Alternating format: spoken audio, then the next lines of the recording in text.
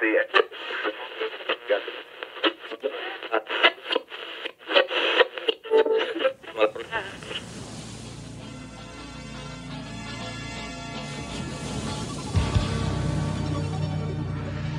to you from the last video store in the universe, it's Binge Movies 149. I'm Jason. This is the show that ranks and eliminates movies to determine which ones are most worthy of preservation for all time, even beyond the end times. On this episode, we go to camp.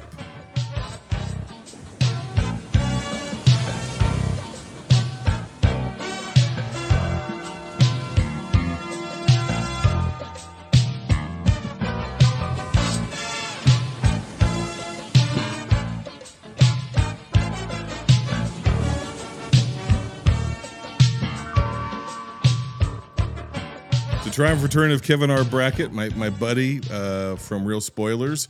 He's joining us for the season premiere of season 7.2 and the beginning of everybody's favorite time of year, the best time of year, the third annual VHS Summer. How's VHS Summer treating you so far? It's treating me pretty good so far. I've actually picked up a couple of VHS tapes at the local thrift store, so I've been stocking up. I'm ready for a hot, wet, and wild VHS summer. I'm ready to go. Hot, wet, wild. You stay indoors. You don't interact with the public, and you watch a outdated medium. Exactly. See, yeah. That's my idea of a good time. In bed before 10. In bed before 10. Now, have you picked up a copy of the Buttercream Gang? I have not. Is that something that's easily available? It's something that's readily available at most thrift stores. Okay. Usually, you can usually get them by the grocer's dozen. Oh, well, so those are in a pile right next to the Dr. Zhivago vinyls, which those I think it's a minimum of 12. Oh my gosh, that Dr. Zhivago soundtrack was like the biggest thing ever when it came out. They were giving those away, I think, because every thrift store has at least 5 to 10 of those in the vinyl section, so they're just everywhere. You just taught me something, because of all of the things that I would think that you'd be able to find at your local thrift store in any place in any town, USA, it wouldn't have been the Dr. Zhivago soundtrack. It's the Herb whatever, and the Tijuana brass band with the girl with the whipped cream on her chest. Oh, there's that. Yes. There's Dr. Zhivago. Yeah. Then you go over to the VHS section, and you've got 3 copies of Indian in the Cupboard.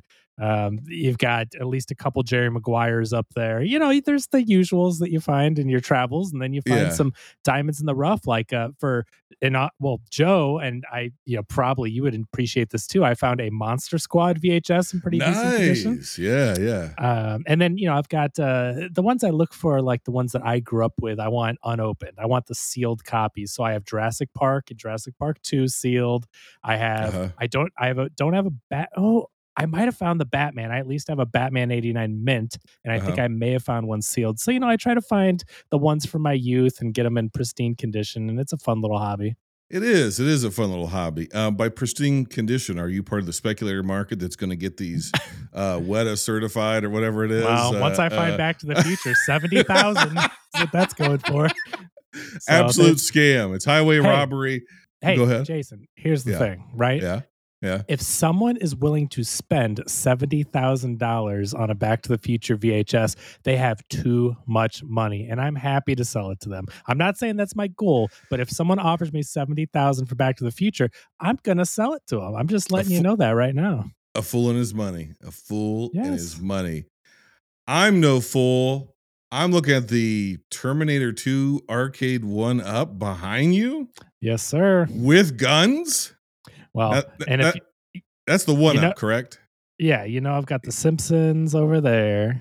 Wow. We got T2 behind me. Yeah, I got a little arcade going, arcade podcast. See, what I want to do is I want to be the last arcade in the universe, so I'm trying to build the collection.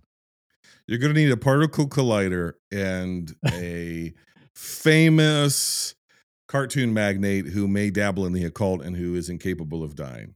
Okay. Do you rent any of those out? Or the particle colliders? Yeah. I don't know how that part of it works. I leave that to Todd. That's his function of the business. Talk to the lawyers, drop some contracts. We'll see what we can do. And before the end of this thing, we might have a Chuck E. Cheese. I don't have that kind of stroke. Most of what I do is I manage the schedules of our lowly paid teen workers. That's fair. Yeah. We have less teen workers than we did. One, because some of them we had to release for environmental reasons back into their natural habitat. Some we relocated into their forever homes and other businesses. And also, and the particle collider. I wasn't going to go there for legal reasons, but some of them are not currently phased in the time that they used to be phased in, if that makes any sense. Understandable. That's I have it on. Todd says they're alive. Right. But maybe not in a way that we understand being alive. You understand what I'm saying? Sure. But you know, no harm, no foul. If they don't come back, I mean, you got to give them time to come back. Until they come back any different, then, you know, we just presume the best. And one of them may come back as kind of a Dr. Manhattan kind of a thing. You never know. You never know what you're going to unleash in the world. It's 2023 and we're watching Camp Nowhere on VHS. It's 1994 and we're watching Camp Nowhere on VHS, right? I think you're understanding what's going on here. Where are we in time? Are we in the past? Are we in the future? Are we renting CEDs? Do people have CED players? Is this your universe or is this my universe? Do I even have a universe anymore? Am I even real? You know, these are the things that keep me up at night when I'm trying to, you know, schedule who's going to clean the restrooms. I am just thinking, you know, I had this thought occur to me today as I was yelling at one of our clerks, Dan, to clean the toilets. It was a mess. The men's room was a horrible mess. And Dan, I give you one job, and it's to clean the men's urinal, and you just can't get it done. So I'm screaming at this guy. Fair, I'm screaming at him. Sickness, you use the urinal instead of the toilet. So I mean, that was kind of a crappy thing to do. But on my part, yeah, you use the urinal. You're not supposed to do that. I couldn't get to the one-seater fast enough. Listen, if they don't want you pooping in urinals, they shouldn't make it so ergonomically correct for your posterior chain. You understand what I'm saying? It's just like a seat right there. It's a seat. It's a throne. It looks more like a throne than the toilet. The toilets are so low. I'm a tall guy. Urinal's right there. It's right there. It's at ass level. Free backwash too. Oh, it's basically a bidet. It is. Yeah, it's the cleanest way to go. So yes, so I'm screaming at Dan, clean up my shit. You know, he didn't know it was mine, but I'm saying, clean it up. Why can't you do anything? Why can't you get this done? And he's like, whatever. And then it occurred to me, two things occurred to me. One, if Binge Movies Home Video was in Missouri and not Ohio, we could have 11-year-olds working here. Oh, is that the new age requirement? No, you haven't been following your local legislation? They're repealing child labor laws in your state. Right, yeah. I did recall hearing something about that. Yes. So I thought, you know what? An 11-year-old, Justin, get in there and clean up my filth.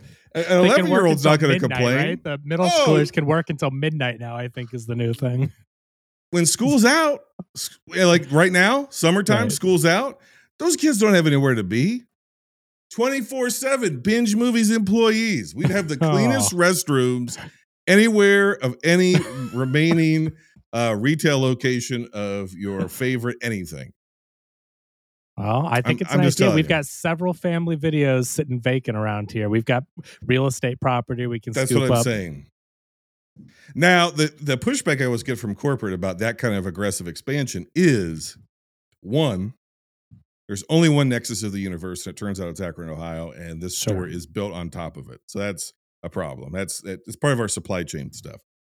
Two, the particle collider makes it so you can reach into any hole within the space-time continuum near you and pull out that hole of video. That's how we can rent videos to everywhere throughout the entirety of space and time. Sure. In any format you need. You want it on phonograph? We have movies on phonograph. You want it on 8-track? We got movies on 8-track. You want it in a hologram? You want an implant of what's that Dolly Parton movie where she was she gave advice over the radio? Dr. Love Doctor, Dr. I can't remember. Dr. Tennessee, Medicine Woman, whatever it was.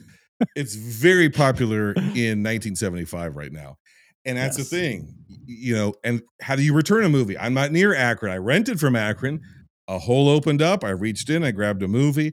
And now I don't know how to return it. And it's very simple. You just take whatever your format is, you turn it sideways, and you stick it near your up your nearest hole, and it will magically appear in Binge Movies. Hey, right back on the shelf.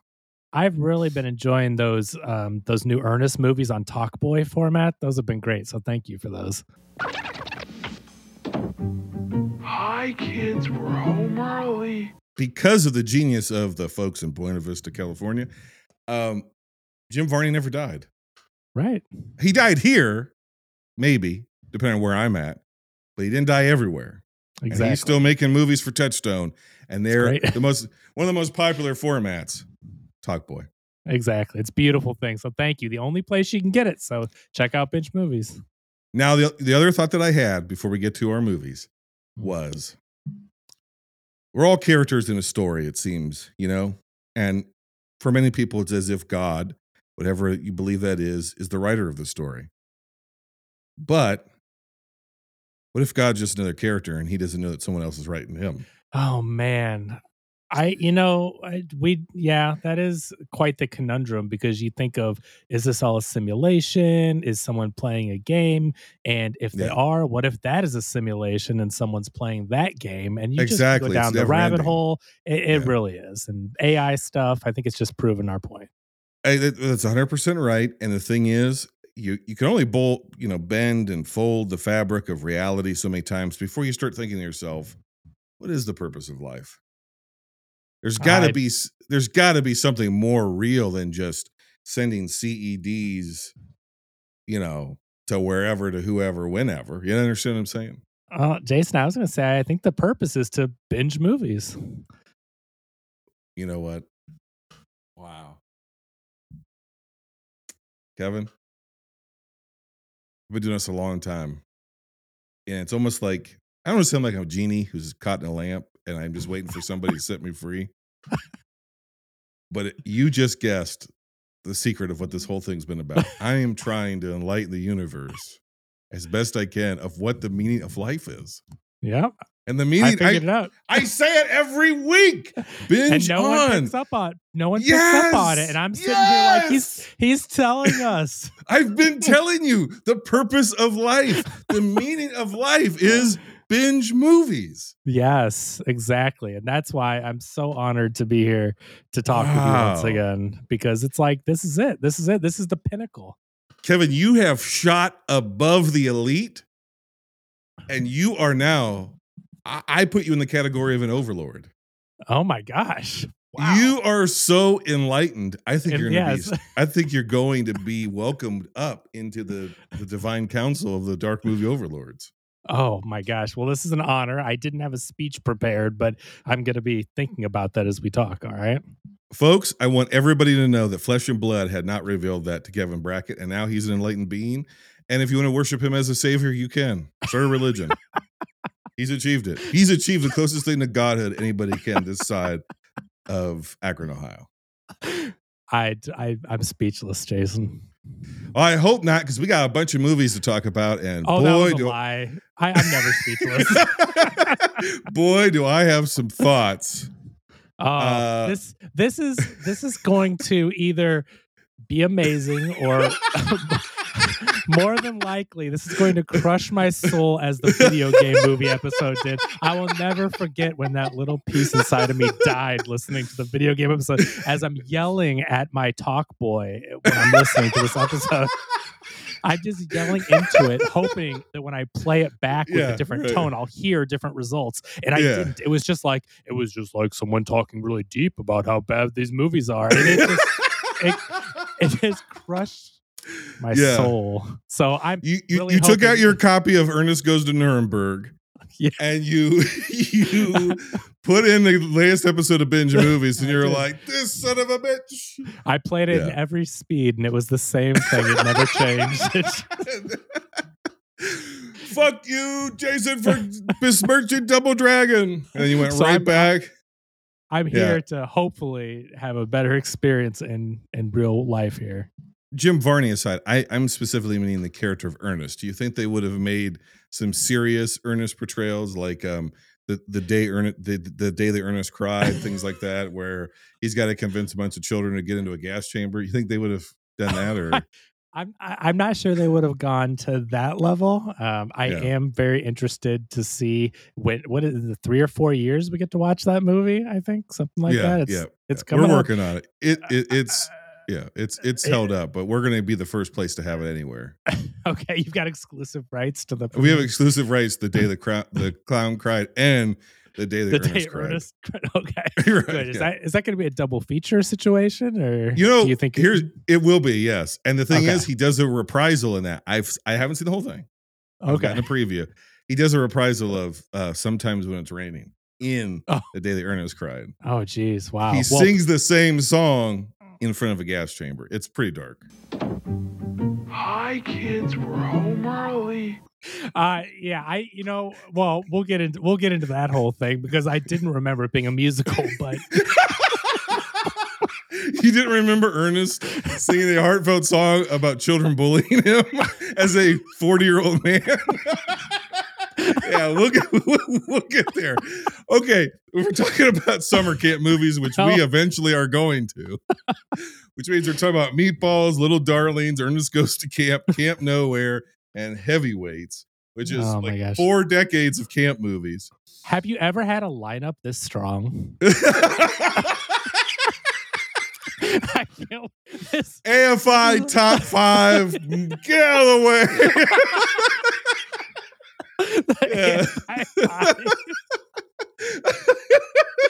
Fuck you, Citizen Kane.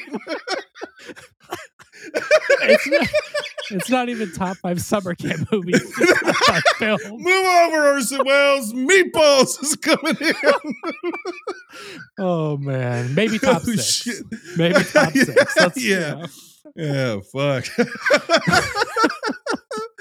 The one thing I did notice though is that all of these camp movies and all the camp movies we're not talking about, and all the camp movies that have yet to be made, and all the camp movies that were made in wherever universe you live, they all have similar tropes.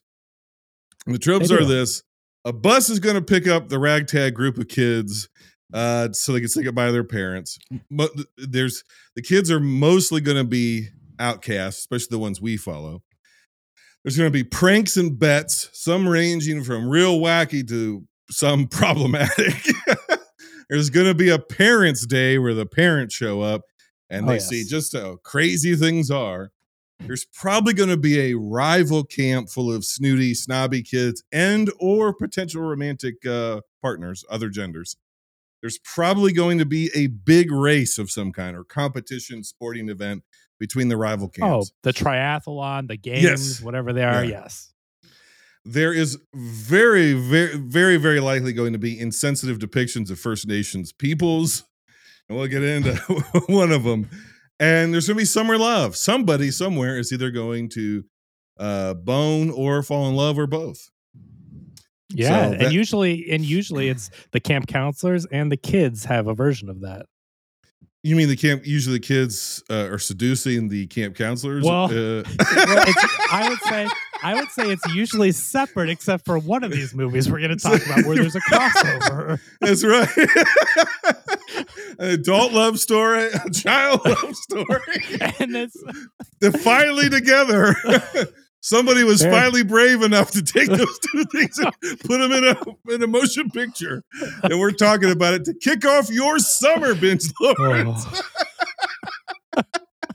There's no better way to kick off summer than talk about burgeoning female sexuality in the early 80s, according to men. Before we get there, we have to get to the burgeoning sexuality of Bill Murray, according to Ivan Reitman and Harold Ramis. Of course, I'm talking about 1979's Meatballs, which currently has a 73%. Fuck you, Orson Welles.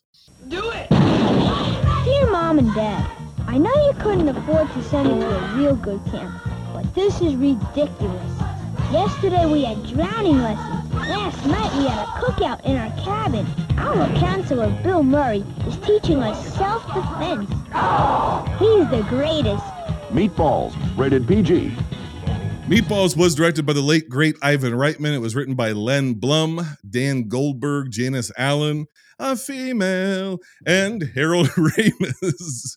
Every time I get feedback from a female listener, because it's so rare, that sounder goes off. A female. Makes sense. Yeah. It is the triumph return of Bill Murray. I think last seen in Lost in Translation. I think it's the last time we saw him. I could be wrong about that. Correct me, internet. I know you will.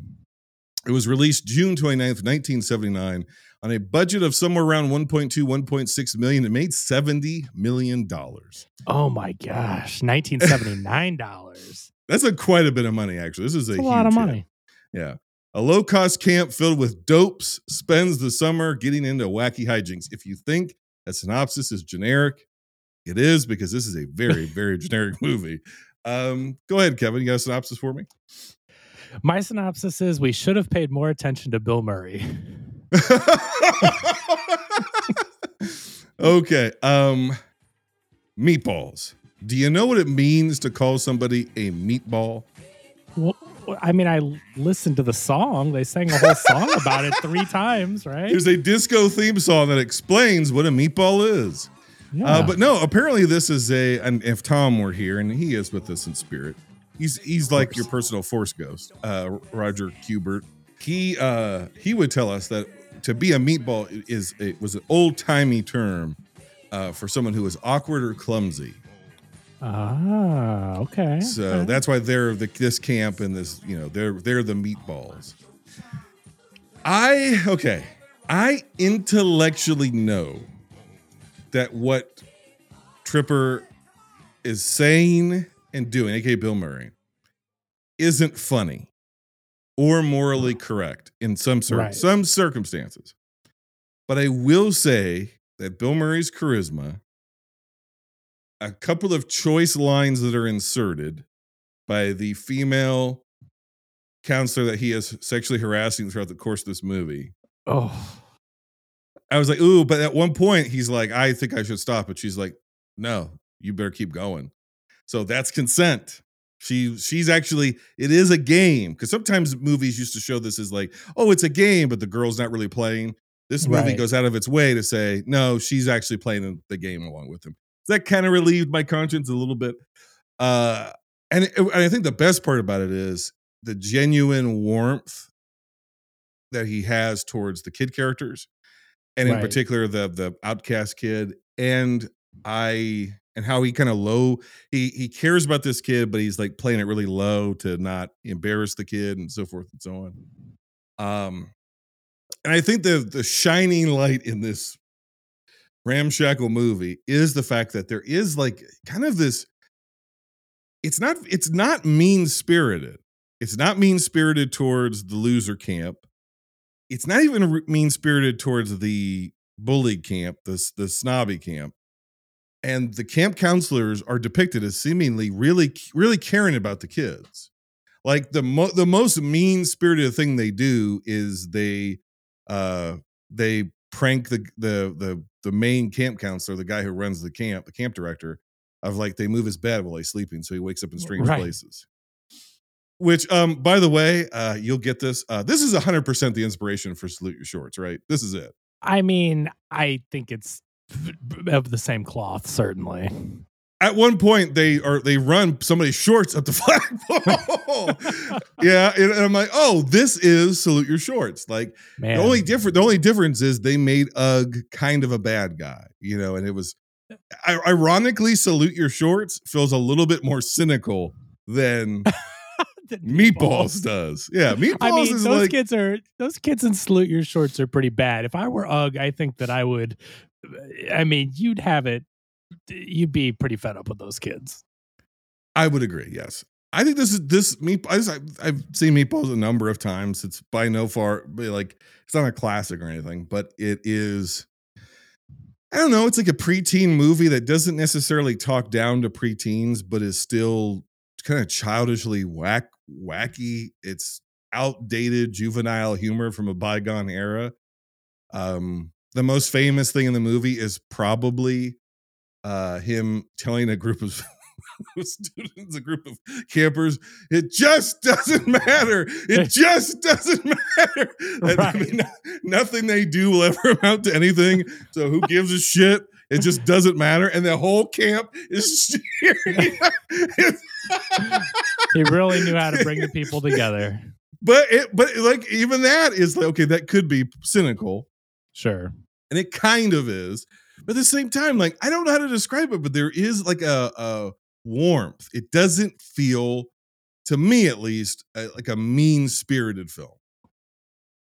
No, I see what you're saying. It doesn't seem mean-spirited really, but I don't know. That whole like the thing with the female camp counselor that he's harassing the entire movie. I feel like Roxanne, is that her name? Is that her name?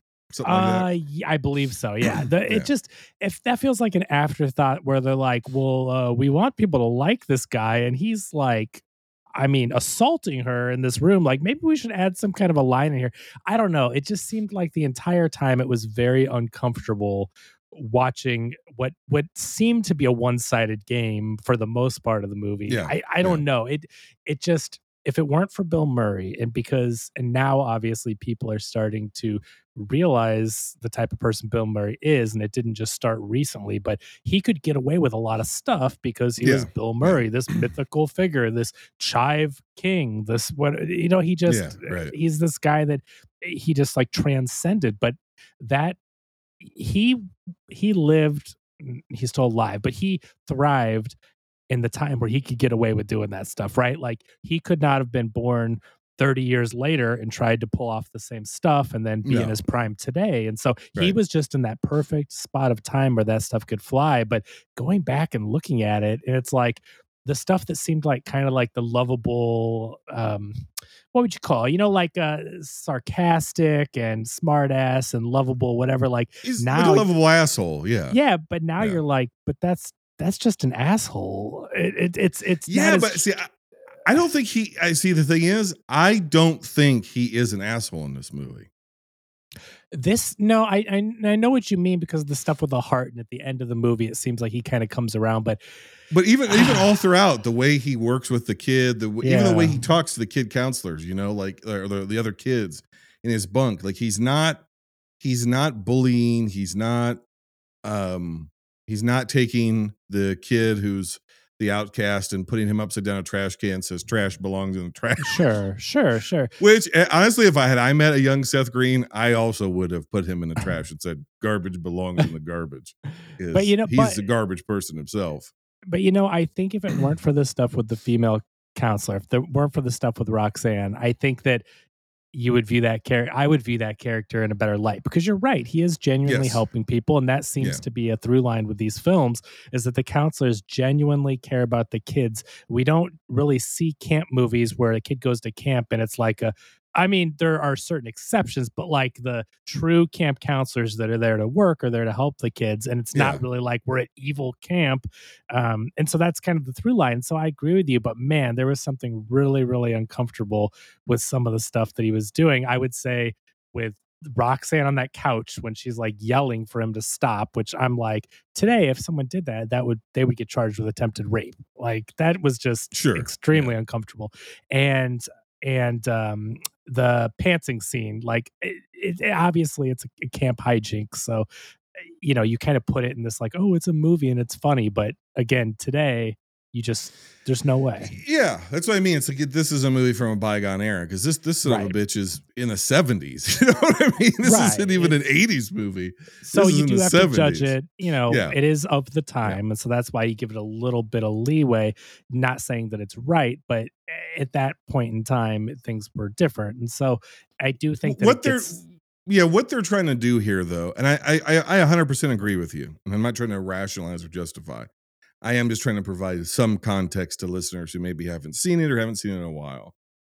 What they're trying to do, what the story they're trying to tell, is that he is a little bit, Bill Murray's character is a little bit kind of immature, right? And he is not a little bit immature. He's very immature.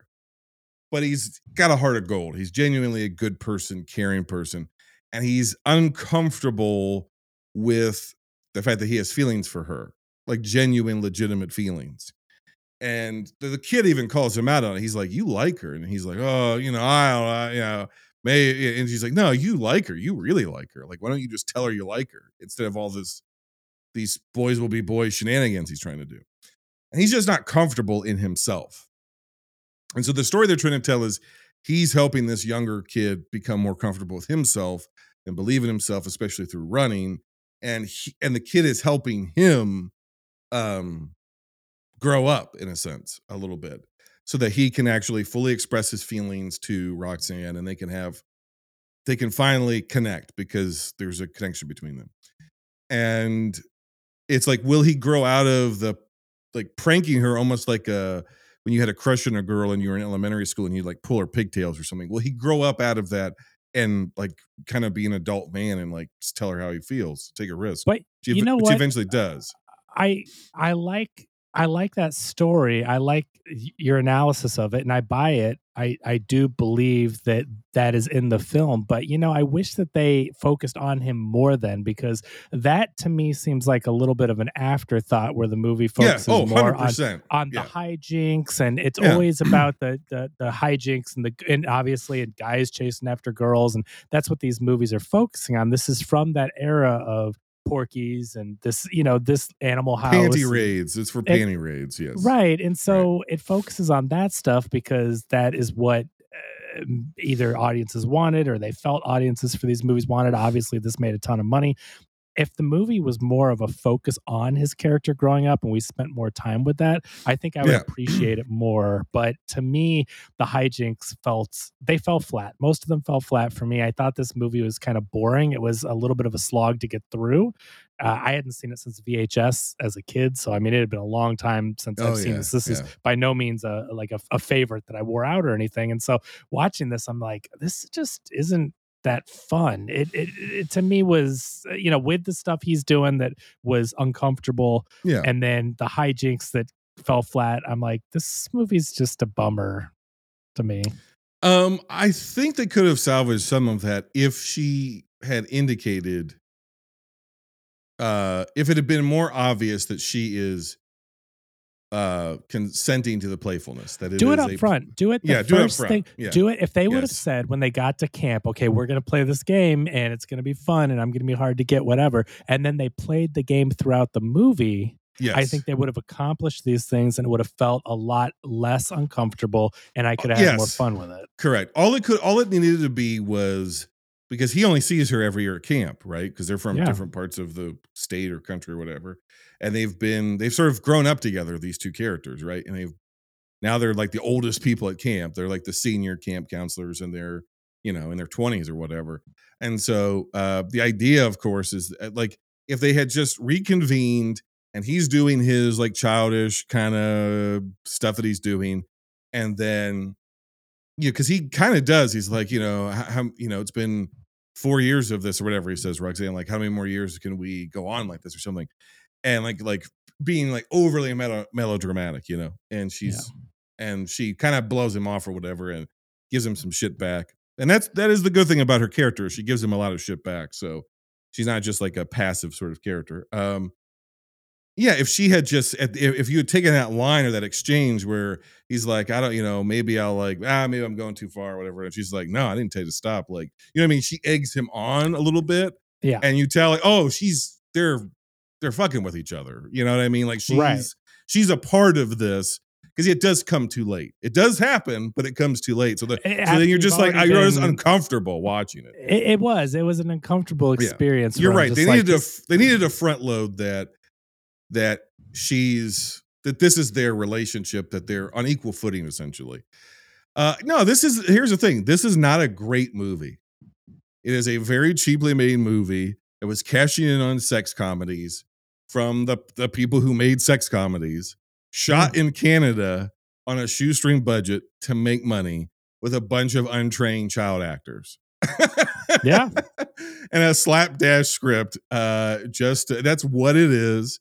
They, of course, didn't even know if Bill Murray was actually going to be in the movie until like the 6th day of production, when he just showed up. Has all those tropes. We get the bus pickup, obviously outcast campers. We get pranks and bets. I don't remember if this one has a Parents' Day. It might not. This one does not have a Parents' Day, but you know what this does have? This has the clearly very handsome, in good shape guy and put glasses with a tape on the nose. Spaz! I'm like, this dude He's is obviously the best looking guy in camp. He's so a fucking hunk. He's so good looking and in such good shape, and he has so glasses handsome. on. But they put tape on those glasses, which means he's a spaz, and they call him Spaz. And you certainly couldn't do that. Call someone spaz these days. Nope. But we do get a rival camp because of Camp Mohawk. We get the big race. Ironically, there are no insensitive depictions of First Nation peoples. If you had thought of any of the movie on this list, which one's going to mock Native Americans, it would have been Meatballs. Not even a passing reference to them. No. And we do get Summer Love. The one thing that I will give, this is a very low bar, Kevin, but I will give credit where credit is due. When Spaz and what's his buddy's name? The heavyset kid. Spaz, and he's got a nickname too. I think it might be just his last name. Was it Crockett? Is that? No, whatever. Fink. Is Fink the big guy? Fink. Yes. Spaz and Fink. You see the kid eat a lot. Mm-hmm. But even in the circles with the other camp counselors, when they tease him or they're like, "Oh, Fink," it's never about his weight. It's always about. I thought they do make fun of his weight. I don't think so. No, because there's the food eating contest, right? The hot dog. They sell it. Yeah, the hot dog eating contest. They celebrate. They're like, "Okay, open that stomach of yours, eat." And when they're at the campfire and they're telling a story about the bloody hook or whatever, and he says something stupid, it's more about he's kind of he's lecherous, and he's like he's the one who wants to do the panty raid or sneak into the girl's cabin or whatever. I like the fact that they turn the tables on him and Spaz. I thought that was good. I like the fact that even though Spaz and him are the nerds, they're still included. They're still like a part of the gang. They're not they're not bullied by their own, because the whole camp is a camp of meatballs, right? Like which is unusual. Yeah, what do they have them go play sports or whatever? Yeah. Like they include them. They have them do things. It's not and they're a part of the big triathlon or whatever you want to call that. 100%, and they cheer for him. Yeah, and everybody gets their moment. And so that's it's like kind of the thing with that I've learned in summer camp movies, and we'll touch upon it later. But it's like it seems to me, and I don't think this is a real life scenario, but these movies paint it like only the outcasts go to summer camp. Like they're all outcasts, it seems like. That just seems to be what they paint, is like, for some reason, if you go to summer camp, you are, I don't know. No, if you go to the wrong summer camp. Maybe that's right, because like you got the jocks at Camp Mohawk or whatnot. Correct. But like if you go to this, certainly this is the one for the outcasts. And so you're right. It's slobs versus snobs. Right. And so the meatballs, this is the camp slob of the camp. Meatballs. Right. It's slob camp. So it's just different levels to where you've got Spaz and Fink are maybe on the lower rung of the meatballs, but they're all outcasts. Yes. So it's correct. That's what I mean by the warmth of it, though, because it's very easy for a film in 1979 to have underage boobs in it. I mean, literally full frontal underage girls naked, or women portraying underage girls, panty raids, where Spaz and Fink are bullied and shamed because you fucking nerd, you were glad, all this sort of shit. Yeah. I guess what I'm saying is Meatballs may not stay completely above the line, but it could have been way worse. And I'm giving it points for how mean and derogatory and sexist and misogynistic it isn't. Right. Because it could be so much worse. So it could have been Porky's, or it could have been Porky's, That's what I'm saying. Like, this movie is difficult as it is to watch at times. It could possibly still exist. Now, it may be slim these days, but I don't think a movie like Porky's can exist. Like, that just correct can't possibly. I'm not sure American Pie can exist, right? Well, I'm right. Like, I mean, American Pie, you think that's 99 or whatever, 98, 99, but it seems so recent. But you're right. So, I mean, a movie like Animal House pushes it sometimes. Oh, yeah. Revenge of the Nerds. Yes, exactly. You can't do any of that now. No. And the thing about Revenge of the Nerds is it's even though they have the speech at the end, the tone throughout the entirety of the movie is that the movie itself is making fun of the main characters who are the nerds. Right. And Meatballs doesn't make fun of the meatballs. You're laughing with them, not at them. That's true. They you are the want to cool be guys. a meatball. It is. I mean, that's like the Animal House. It's you want to be with the slobs, obviously. Yes. You don't want to be with the snobs. And so you're right. From that perspective, I mean, again, it doesn't really change my overall experience, but you have enlightened me a bit. I am enlightened now. I don't know if that's right. There we go. So it does. Let's test your enlightenment. Have you changed your thoughts about Super Mario Brothers movie? Not a chance. Ah, you son of a bitch. You might have slipped a few ranks. We're going to have to clean your Thetans out. You're going to have to be audited heavily. No. I'm not saying this is a good movie. I think this movie has problematic elements to it. It's not as problematic as you think it would be. There is some heart to it. Yes. Its biggest failing is that it's not funny. Yeah, and that's it's why an unfunny comedy. And that is why like I said, I found myself bored. It's really not that entertaining of a movie. No. So I can appreciate the heart of it, especially after you've gone to bat for it, more than I can the comedy of the film, because it isn't very funny. And this is very early Ivan Reitman, right? So you're looking at his filmography like he had done Cannibal Girls. I mean, you're talking about this is before Stripes, before Ghostbusters. You're talking like this is one of his early movies, and I don't feel like he had quite honed things in, because clearly, like when you go even to Stripes, that feels like a whole different ball game. This is these guys. This is Ivan Reitman as a small-time Canadian director who'd worked mostly in horror exploitation movies, trying to get his foot in the door in Hollywood. Yeah. And what's going to sell? It's like no different today when somebody goes out and they make, an $8 million horror movie or something. Sure. Like, did they want to make a horror movie, or is that easier to sell? At this era, because of Animal House, sex comedies were selling like wildfire. And I mean, clearly this got his foot in the door, and the box office and this thing. By the way, you talked about this thing making $70 million. Adjusted for inflation, that is nearly $300 million today. That is so much money. Yeah, right. Oh, it's insane. Yeah, it's this movie that we watched. This movie, imagine it's coming out today. This movie makes $300 million in today's money. It's mind blowing. Massive hit. I give this thing a 7 out of 10. It's my number 2 for the week. Oh, I know it's gonna be way lower for you. 7 out of 10, number 2 for the week. Well, prepare to be surprised. This movie is a 6.0 for me. Okay, it is my 4th ranking. That feels right. Conversation. That feels right coming from you. All right, my gosh. Let's go 1 year later to Little Darlings, which currently has a 67% on Rotten Tomatoes. This summer, do something special, something you've never done before. Angel versus Ferris. Whoever catches a guy first wins. Tatum O'Neal. Got great eyes, Mr. Callahan. Christy McNichol. I'm not a woman, Randy. In the motion picture that suddenly grows up. Little Darlings. Don't let the title fool you. Rated R. Little Darlings was directed by Ronald F. Maxwell. It was written by Kim Peck and Darlene Young, I think. Triumphant return of Matt Dillon, lastly in Something About Mary. It was released March 21st, 1980, and a budget of $53 million. It made $34.3 million, so about half of what Meatballs did. This movie is based on a book, same title, Little Darlings. Synopsis: An all-girls camp places bets on 2 gals from opposite sides of the tracks losing their virginity.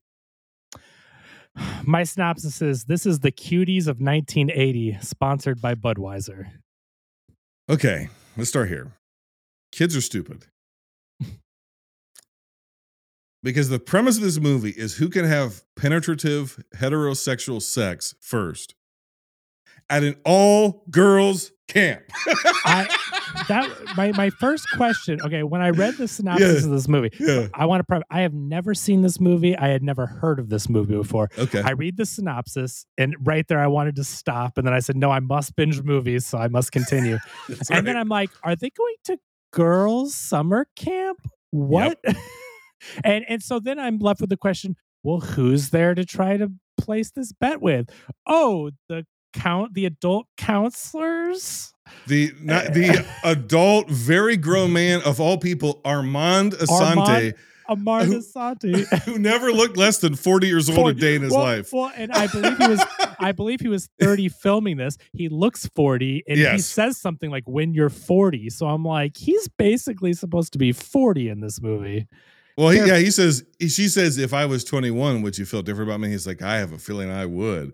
And it's like, wait a minute. And he alludes that he is 40 and she is 15 years old. Yes. And the actress playing her is 15 years old. This is if I was uncomfortable during Meatballs, let me tell you, buddy, this was a nonstop trip to Uncomfortableville. Okay. Let's start with some contextualization. I think I believe the person who wrote the book is a female. Okay. I bet money that this is the first American teen sex, quote unquote, comedy. This is to me much more of a drama, if not, I guess you could make the argument dramedy, but it feels much more of like a teen drama. And I feel like what they're trying to do, the message they're trying to deliver is a very good one. I think that what this movie has to say is a very good message. And it's important to talk about these things. It's important and obviously you have to discover these things at some point. I don't have any problem with the message. And I know kids are going to say these type of things and try to do these type of things, whatever. But they handled it in a very uncomfortable manner where I think that they could have approached these subjects. If it were all people of the same age and they're all kids, that makes it feel a little bit more comfortable. Yes. And bringing adults into the component of this very uncomfortable topic, bringing adults into that is a mistake to me. And I don't think they should have gone there at all. I don't know how faithful of an adaptation this is to the book. And obviously books can deal in more complexities than movies can because of length and whatnot. Again, like you said, the positive of it is we don't, especially in 1980, you weren't getting sex comedies from the primary perspective of female characters, period. Yeah. You still don't get very many movies from female perspective. And I am willing to 100%. I could believe that I think 15-year-old girls could go, oh, my teacher's dreamy, all that stuff. It's not even the fact that they might think that way or say that. I mean, kids are kids, and you see in movies and TV and whatever, you see all sorts of things in media where it's like, oh, Mr. Cunningham or whatever, oh, they're dreamy or whatever. Oh, Mr. Armand Assante. But Mr. Armand Assante needs to pump the brakes and be the voice 100%. Of reason. And you can't 100%. Just pump the brakes and be like, oh no, I'm sorry. Like, you can't say, oh no, but if you were 21, like that is skeezy. Armand Assante needs to be like giving her the cold shoulder and brushing her off. And then we could go, okay, 15-year-olds do what they do, but adults are the voice of reason. But man, he is a creeper of the highest order. Well, I'm going to get to him because there's a lot to unpack there. But first, I mean, he knows they're 15 and he is into it. We'll get there. This is a tricky one because it's like for every positive, there's an equal and opposite negative to this movie. Yeah. I think this may be the only movie that sexualizes, like, especially for like the shots of objectification or of Matt Dillon's ass. Yeah, there is a lot of that, certainly. Right. And so it's not just a movie that's about girls trying to lose their virginity. It's a movie that's trying, based on a book that is trying to come at sexuality from a young female perspective with all of the errors and immaturities and misunderstandings that anybody has when they're young. And you could say it's a kind of a sex positive movie. It is like you were saying, like all of the core stuff of what I think, again, the heart of this story is. Yeah. I think is really progressive and interesting. I think that you have McNichol and O'Neill, Tatum O'Neill and Kristen McNichol, and Kristen McNichol has to carry this movie on her fucking back at times. Like they're putting so much on this young woman to carry the emotional core of this movie. Kristen McNichol plays a girl who basically has a loose mom and even there, again, what's interesting is the commentary about her mom's looseness is not the number of people her mom is having sex with. It's not shaming her, slut shaming her. It is the implication that she's running around with losers instead of being a mother to her daughter. Yeah. So Kristen McNichol has been left to essentially raise herself. And so she has all of these, both girls really are almost orphaned. They're almost abandoned because Tatum O'Neill's parents are super wealthy and they're just the mother left them. The mother left.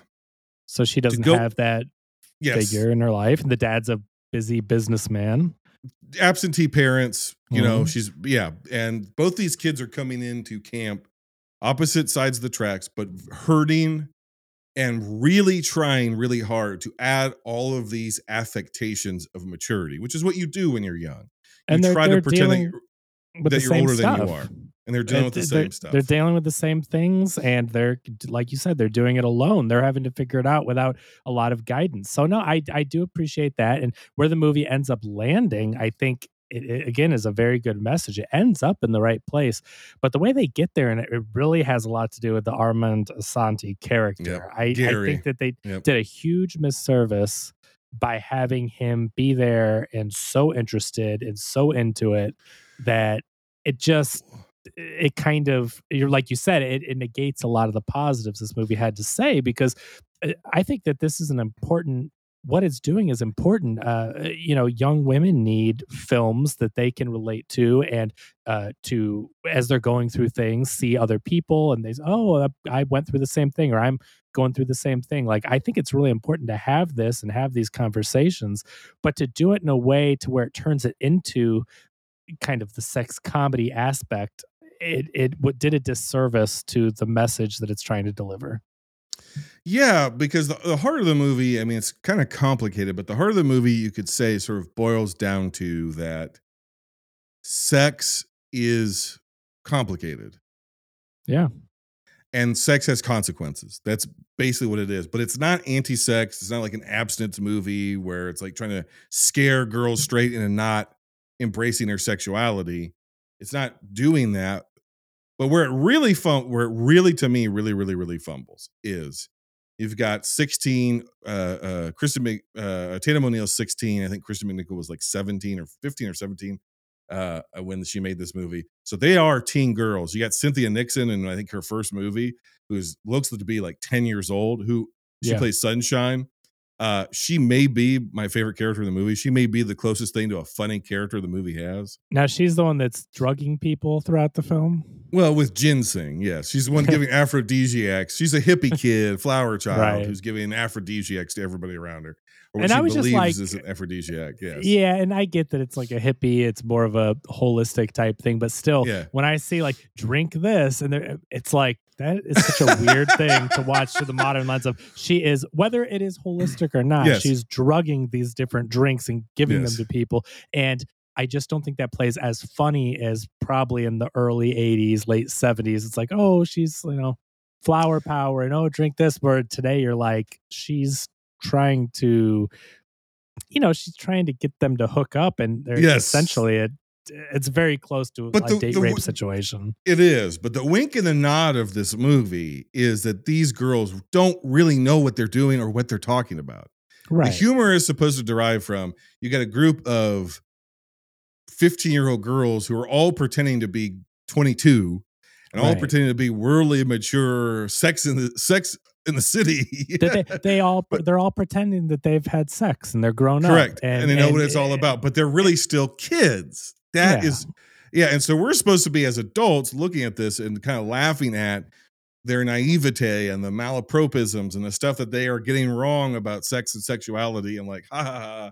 And then also doing that late 70s, early 80s thing where it's like, and on top of that, or at least underneath that, no pun intended, it's going to be this emotionally gutting drama about these two girls who are basically orphaned and who feel completely alone. And I think like one of the most effective scenes is that when McNichol's character eventually does sleep with Matt Dillon under false pretenses because he doesn't know she's a virgin. Right. And because she's portraying herself as like, oh yeah, like it's no big deal. It's just a biological function. Like, what's the big deal? I don't care. I don't have feelings for anybody, because she's supposed to be like street tough or whatever. And she is she's like, oh God, I'm just so lonesome. Yeah. I just feel so alone afterwards. And she's just like sobbing. And you're just like, Jesus Christ. Now, because of the later years sexuality of Kristen McNichol, who eventually came out, and Tatum O'Neal, who has never officially come out but does date women as well as men, but does not identify under any particular label. People have read this as a LGBTQ story because when McNichol's character doesn't want to answer the virgin question, the main mean girl, Cinder, is like, "What are you, a leslie?" Right? Yeah. I don't know. People have interpreted McNichol's character, because she's kind of tomboyish, as maybe someone who, especially after she has sex, who's left her completely empty. If I don't know that the movie is thinking of her as, in terms of being a same-sex attracted person. I don't gather that. I think it's more so the scene, and I do think it's a pretty good line when Matt Dillon eventually learns, like, first of all, he was manipulated. It was a bet. She was a virgin.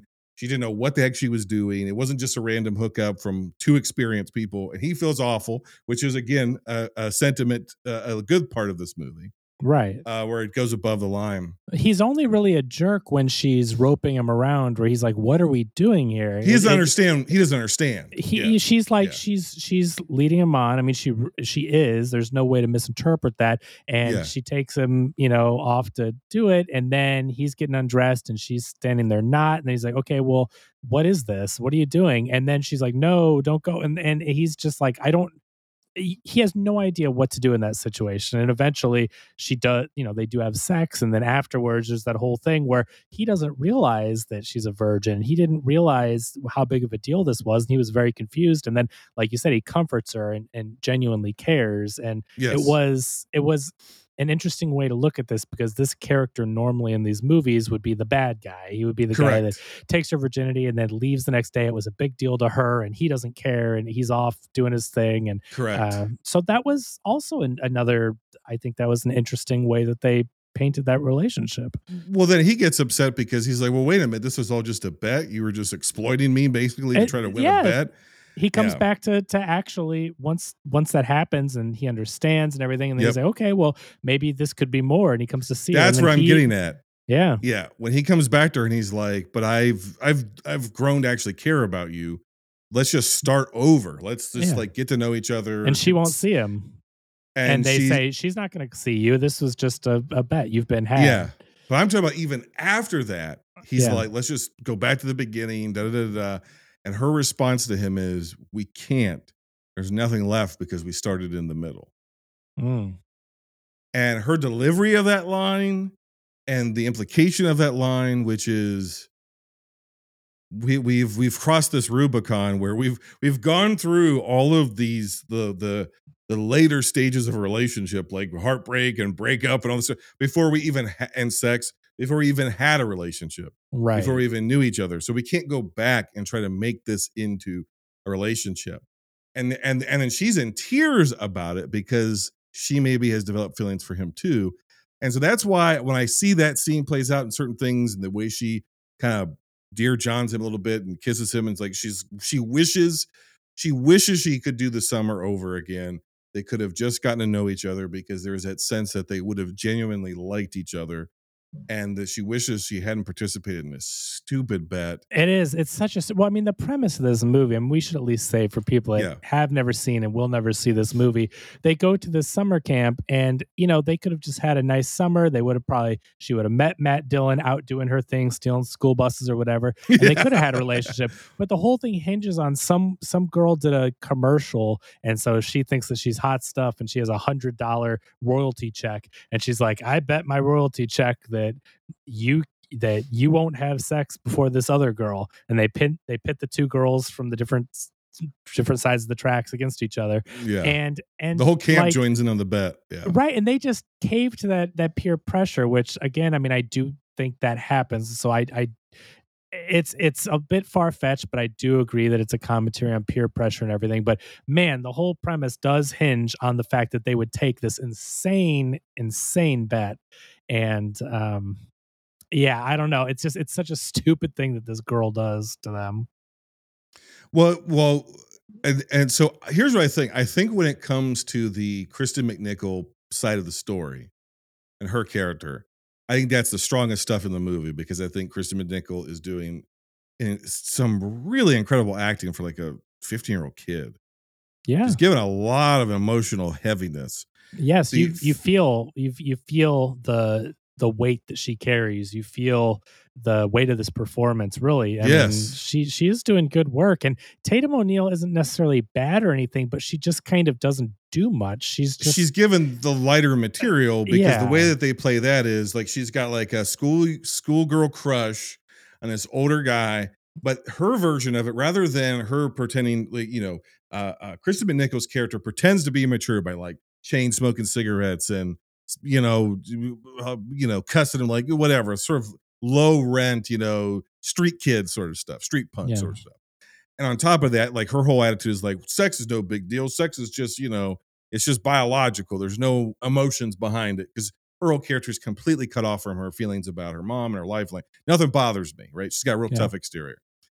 McNichol's O'Neal's character, Tatum O'Neal's character, Ferris, is written as, because she's a rich kid and she's grown up in luxury and comfort and spoiled and whatnot, even though she's not like, she's spoiled materially but not emotionally, if that makes sense. The way she pretends to be mature is by like reading the classics, romance literature, Romeo and Juliet, isn't it romantic? Yeah, Romeo and Juliet. She has a faux adult view of what romance is. So she's convincing herself and trying to convince Gary, who is Armand Assante, that they're star-crossed lovers, and that the age gap and age difference is just, it's no different than Romeo and Juliet or whatever. That is inherently just lighter material. Right. It's just goofier, lighter, more frivolous stuff than like an orphan street girl whose mom is bellied up at a bar hooking up with bozos instead of being a loving, attentive mother, who goes to a camp full of kids who are disproportionately more wealthy than her, who feels completely and utterly alone and is shamed because she's a virgin, and feels compelled to have to give that up before she's ready to try to fit in, and for this false sense of being mature, while at the same time dealing with the fear of becoming her mother. It's like one of them's got something to work with, and the other one is like, I'm going to try to get Armand Assante to drink champagne with me in his room. Now, where the really, really drops the ball, more than anything else, to me, is, I don't know if there was more filmed and they were like, oh, that's too heavy or too icky, and they cut it. There is 2 quick references seemingly out of nowhere, where at some point, because Ferris lies and says that she slept with Mr. Gallahan, Gary, Armand Assante, and it goes to the camp, and when she shows up, the way we find out that it has spread, this rumor has gotten out. We never see it, but they never see it. She shows up in the pouring rain at his cabin, and he's mad at her. Shit-faced. He's drunk. Yeah. And he's yelling at her. He's like, I thought you were nice. You got me in trouble, you little jerk. And she's and then But this is 1980s trouble where he's still there, right? Like he's still there. He's there. What kind of trouble did he get in? He's still there, and he checks her in at the end, and they make a quick thing at the end while he's going, like, helping her check in on the bus to go home. Of and and by the way, thanks for telling everybody we didn't have sex. Yeah, and then she kisses him. You're quite the young lady. Where I'm just like, did all that other stuff happen? Like, this is so weird. It's absolutely bizarre. We know that she lies and tells the girls. We see that part. She wants to win the bet, and so she lies. It's like, yeah, I hooked up with Gary, Mr. Gary. And all the girls are like, oh. And the interesting turnabout is that the girl who actually lost her virginity, who is Kristen McNichol, lies and says that she didn't. And I didn't. I couldn't go. It didn't work out. I think that is very, very interesting. What they set up there. I think that the way that they both handle it and the way that they both lie about the opposite things. Like, there's some really interesting stuff here. And in the end, when she's like, "Don't tell them. Like, just keep it the way it is." And I think there's a lot to explore there. It's just the Gary stuff is weird. It's sexual it's sexual mores from a bygone era that don't make any sense anymore. No, and the thing is, there is a really interesting movie here where she gets Gary in trouble, and now she has to deal with the guilt of getting him fired, getting him in jail. There's an interesting movie where there's consequences here, and there are consequences that Gary has to pay, and there's consequences that Tatum O'Neal's character has to live with and struggle with. I think that's interesting if they had gone that route, but the way that they write it off and they don't even show us scenes to address it, where he's just like the next day, like, thanks for telling everyone knows now. Like, we didn't see the word spread. We didn't see it get back to other counselors. We just know that she told the girls, and then all of a sudden he's mad at her. But then again, like you said, he's still working there. He's still at the end getting people on the buses. So the way that they brush it off does a disservice to the story and to the characters and what they've been through, I think, because you're just left being like, what was this? What actually happened here with him and them? So I don't know. It was weird. The other thing is it's an 80s, late 70s, early 80s thing that just, it's a trope from that era that bothers me. And it's the trope of, well, these girls are from the opposite sides of the tracks, and blah, blah, blah, blah. I think, and I don't want to rewrite this woman's book, but I think it actually would have been better if, rather than them being enemies at the beginning of the story, that's the other thing. Like, these two girls hate each other at the beginning. They get into a fight, blah, blah, blah, blah. I think it would have made more sense that they've been going to the summer camp for year after year after year since they were little kids. And because when you're a little kid, kids are just friends with kids. If you ever take your kid to a playground especially when they're really young, they just make instant friends with people. There's not about race or class or anything else, right? Just kids connect with kids. Sure. I think it would have been interesting because this almost feels like, and we're dealing with the loss of virginity, aka, the idea of the loss of innocence. I'm not saying you want to frame it that growing way. Up, growing up, maturation, fake maturity versus facing real consequences for the first time. You see this in whether it's a movie like this, which again, I haven't seen many. I don't think many existed, especially not at this time. Or you see it as a character in a different movie where the girl is becoming a woman. Like, this is a transition during this age, which is, again, it's a coming of age story. And everyone goes through it. And so again, I think it's an interesting topic. It's an important topic, especially for people going through that to be able to relate to, again, but it has to be handled well. Wouldn't it have played better, though, if this is a coming of age story about two girls who've been friends, but they only have, because they're from different parts of the world, they only see each other at camp. And every year they're best friends. But now, because they're starting to grow up, the differences between them, differences of class and background, are starting to become more obvious. And so the peer pressure they feel is a response to the beginning of their relationship seemingly fracturing. And what if the consequence of all of this bet shenanigans and all this sort of stuff is they actually squandered chasing boys the last summer they had together because they're aging out of the camp. And they're not going to see each other probably ever again, because she's going to go back to the the zip code or the private school she goes to, and she's going to go back to the public school she goes to in an opposite part of the state or wherever they live. And these two girls, because one of the things that happens is as girls mature, culturally, society pits them against each other. You see that all the time of like, sure. Where society's constantly pitting women against women.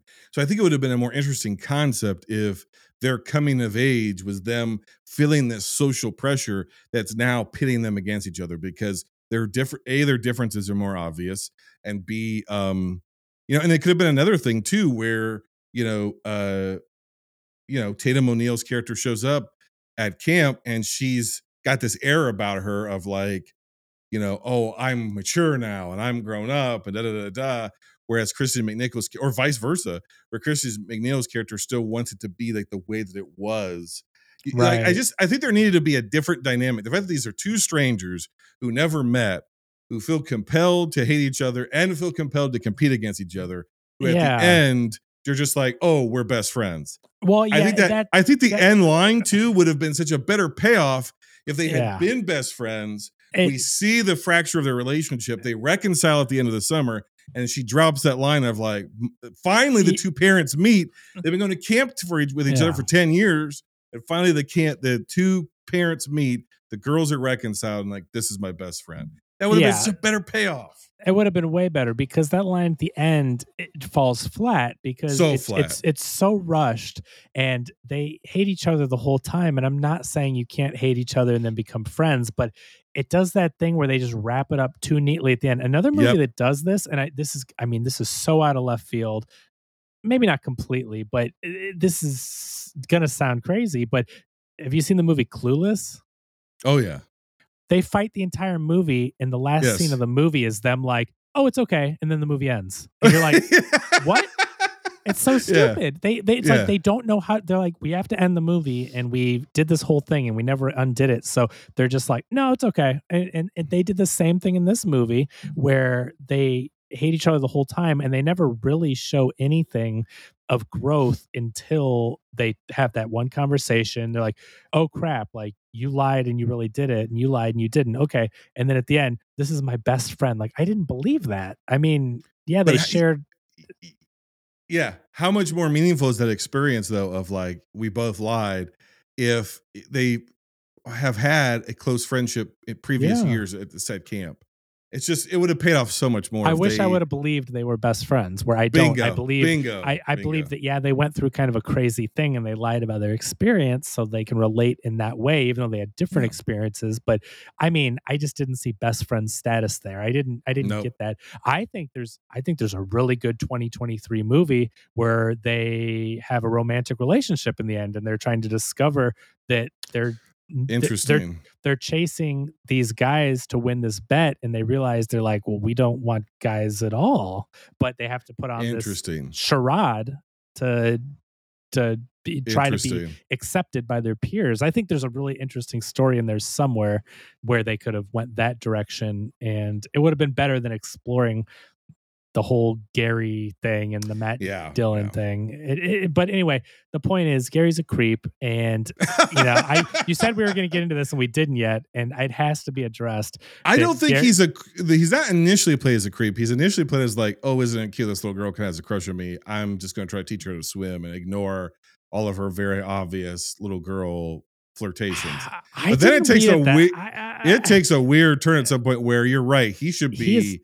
Don't come to my cabin. Don't come in, like, not invite her in. Don't show up in your fucking nightgown. He likes the attention. I'm telling you right now, the way that he takes her advances is not immediately dismissing them. He is enamored with it. And she's 15. And to say like, oh, if you were 21, again, that's where it goes. That's where you're right. Because that comes later in the movie. Yeah. And that's where I was like, oh, fuck. That's unacceptable across the board. And the thing is, it's not that line of like, well, cause she's like, well, if I were 21, blah, blah, blah. And cause she kisses him after that. And he's like, yeah, I think I might, or whatever. I suspect I would. That's supposed to be charming. That's supposed to be innocent and charming. And like, oh, there is attraction between us, but you're just not old enough. I'm like, No, you can't go there fucking at all. Because it's not a 15-year-old and an 18-year-old, which could be creepy in and of itself. No, he's like 40. He's 40. He is at minimum 30. Armand Assante was around 30 when he filmed it. But again, the lines in the movie, that either it's a joke or whatever, but they say something about, when you're 40. So to me, it was insinuating he's 40. So whatever, he's 30 or 40, she's 15, and he shouldn't be anywhere near that. And she comes later in the movie. I think the joke there, not the joke, but I think what it is I'm 15. In 10 years, I'll be 25. You're 30. In 10 years, you'll be 40. Then we can be together. That's what I think they're getting at it. But he's still 30 years old. He's 30. He's twice her age. He's an adult, and he should be the voice of reason. And if they want to play it up for laughs, or if they want to make it a comedic situation or whatever, then he needs to be more like, I got to get out of here, rather than be like fumbling. I've got apples, and like he's not removing himself from the situation at all. When she shows up in her nightgown and is like, I want to drink some wine and blah, blah, blah, the night that she lies to them and says that they hooked up. Yeah. He sits down on the couch next to her and puts his arm around her and is like, he's like, well, you're too old, like you're too young, and you don't really, when you're finally old enough to give consent, basically, you'll see me as nothing but an old man. So like you're eventually going to grow up, and but it's like, you can have this conversation in broad daylight without putting your arm around her when there's alcohol at a couch at night when she's in her nightgown. Like the spirit of what you're saying of like, hey, I'm an old man, and one day this is a schoolgirl crush, and one day you're going to see I'm a really old man, and you're going to wonder how you could ever have had a crush on me, and just trying to brush it off. That should have come way earlier in broad freaking daylight, and like, hey, they're trying to have their cake and eat it too, because to me, this seems like wish fulfillment is how they're planning. They've got hunky Armand Assante with his hairy chest out there, being all flirtatious. And so I think they wanted the wish fulfillment there of like, the hunky older guy. But then they also want him to be the adult figure, which I don't think voice they did of a very reason. good job. Yeah, and it's like they can't have it both ways. He needs to be drawing that line in the sand from the get. He needs to be the adult, and he needs to be like, this is not right or good. But I'm telling you, he smirks and is enjoying the attention way too much, and that's where it gets awkward, and it's very weird. And I mean, I'm willing to admit, I'm sure the time this was made in 1980, this is 43 years ago. I'm sure that because of it being a different time, we're interpreting it very differently than maybe we would have at the time, but it's still just, you can't help the lens that you see stuff through, though. Yeah. What I try to do is I try to provide context that's not making excuses or justifications for content. It's just simply saying, okay, I have to take a step outside of my 2023 lens, which is like, oh, Jesus, this is blah. Yeah. And I have to try to see, okay, what's the writers, actors, directors' intention with this? Do I believe their intention is to make him a sex offender in any way, shape, or form? No, I don't. In fact, I think the movie's kind of trying to say the opposite of sort of, but again, where it maybe could have redeemed the story is, what are the consequences of him not having appropriate boundaries? Does he get in trouble? No, it's just completely fucking glossed over. That's the point. If they're going to do this, if they were going to make it out like that it was a little creepy and he shouldn't have been as into it as he was, and even if they didn't do anything and then she lies, let's see some consequences. Let's show what happens. Bingo. And that would have been more interesting. So yeah, it was weird.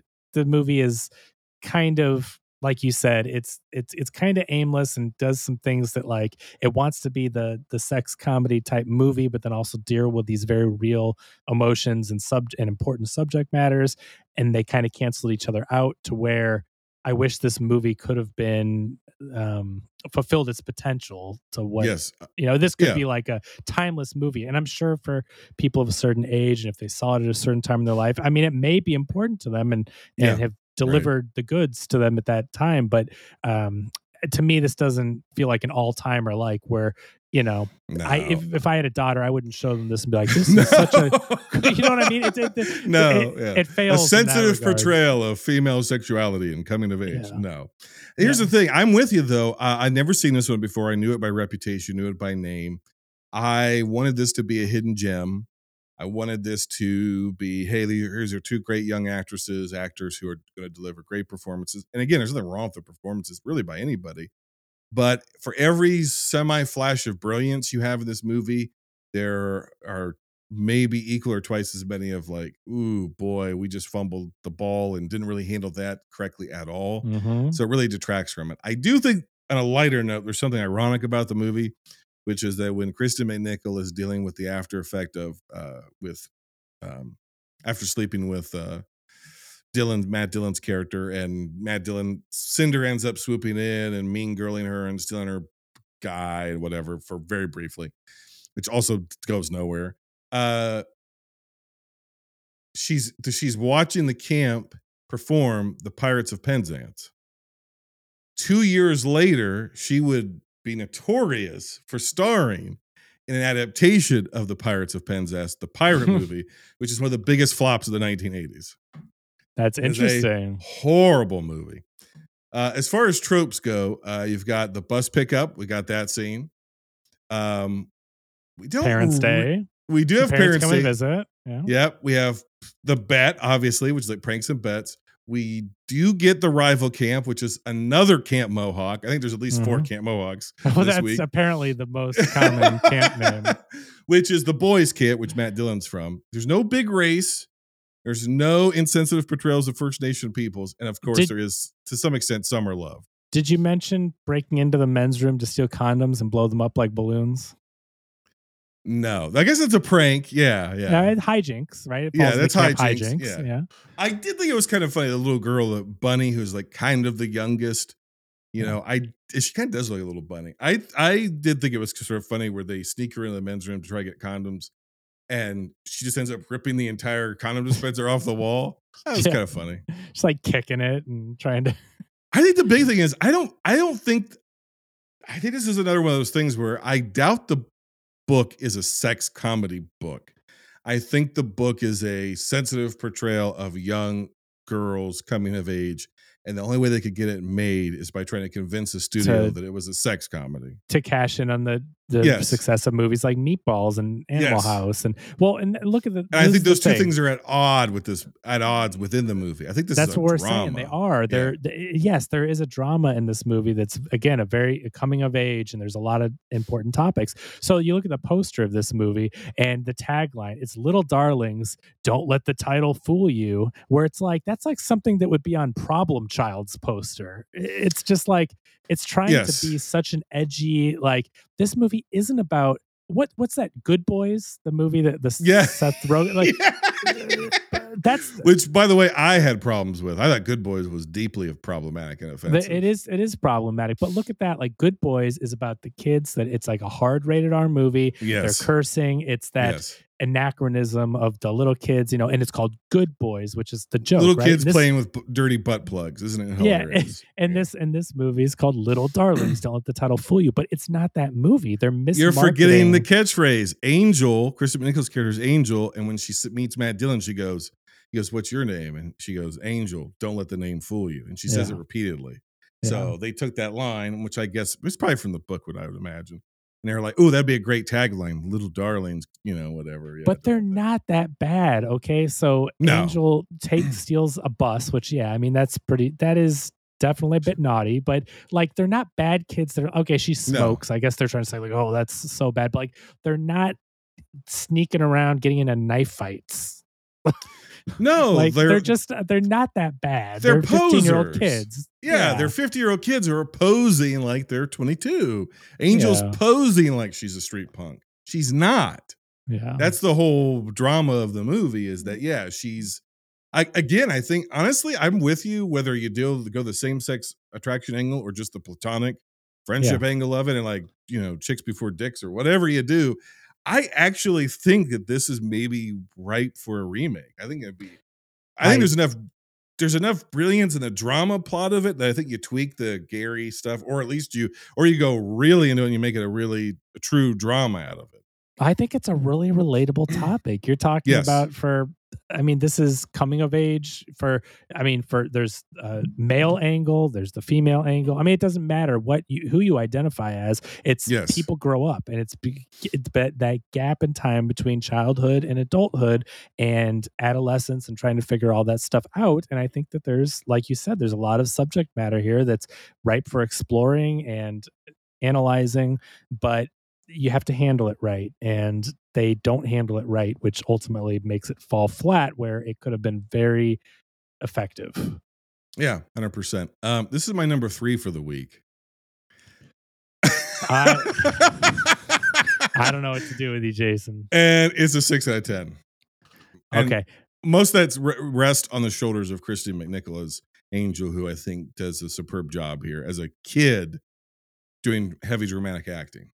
Okay, well, this one for me is a 5.0, and it is my number 5 of the week. This is the worst of the week for you. It is the worst of the week for me, by far. Coming back from a lost episode I recorded with my dearly departed co-host, Pat, many moons ago, we did an entire Ernest episode that was lost and never released. Rest in peace, Pat, and the episode. Rest in peace, Pat, the episode, and Ernest himself.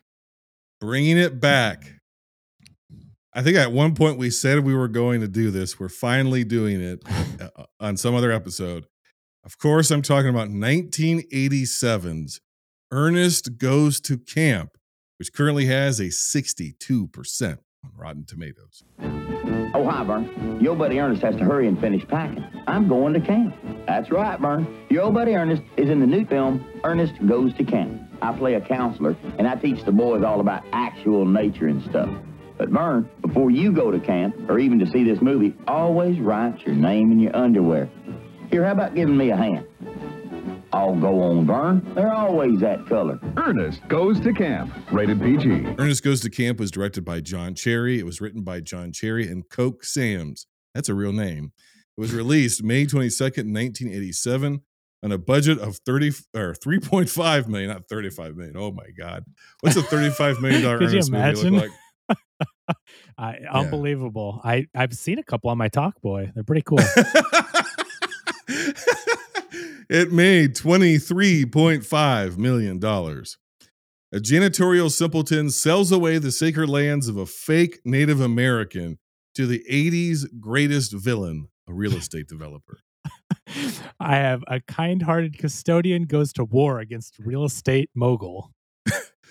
Kind-hearted simpleton, same thing. Why do we always want to be the people we marginalize the most? That's a heavy question to open the Ernest discussion with. But wow. White folks love to kill First Nations peoples and stick them on reservations and systemic poverty, then go, I'm 1/4 Cherokee.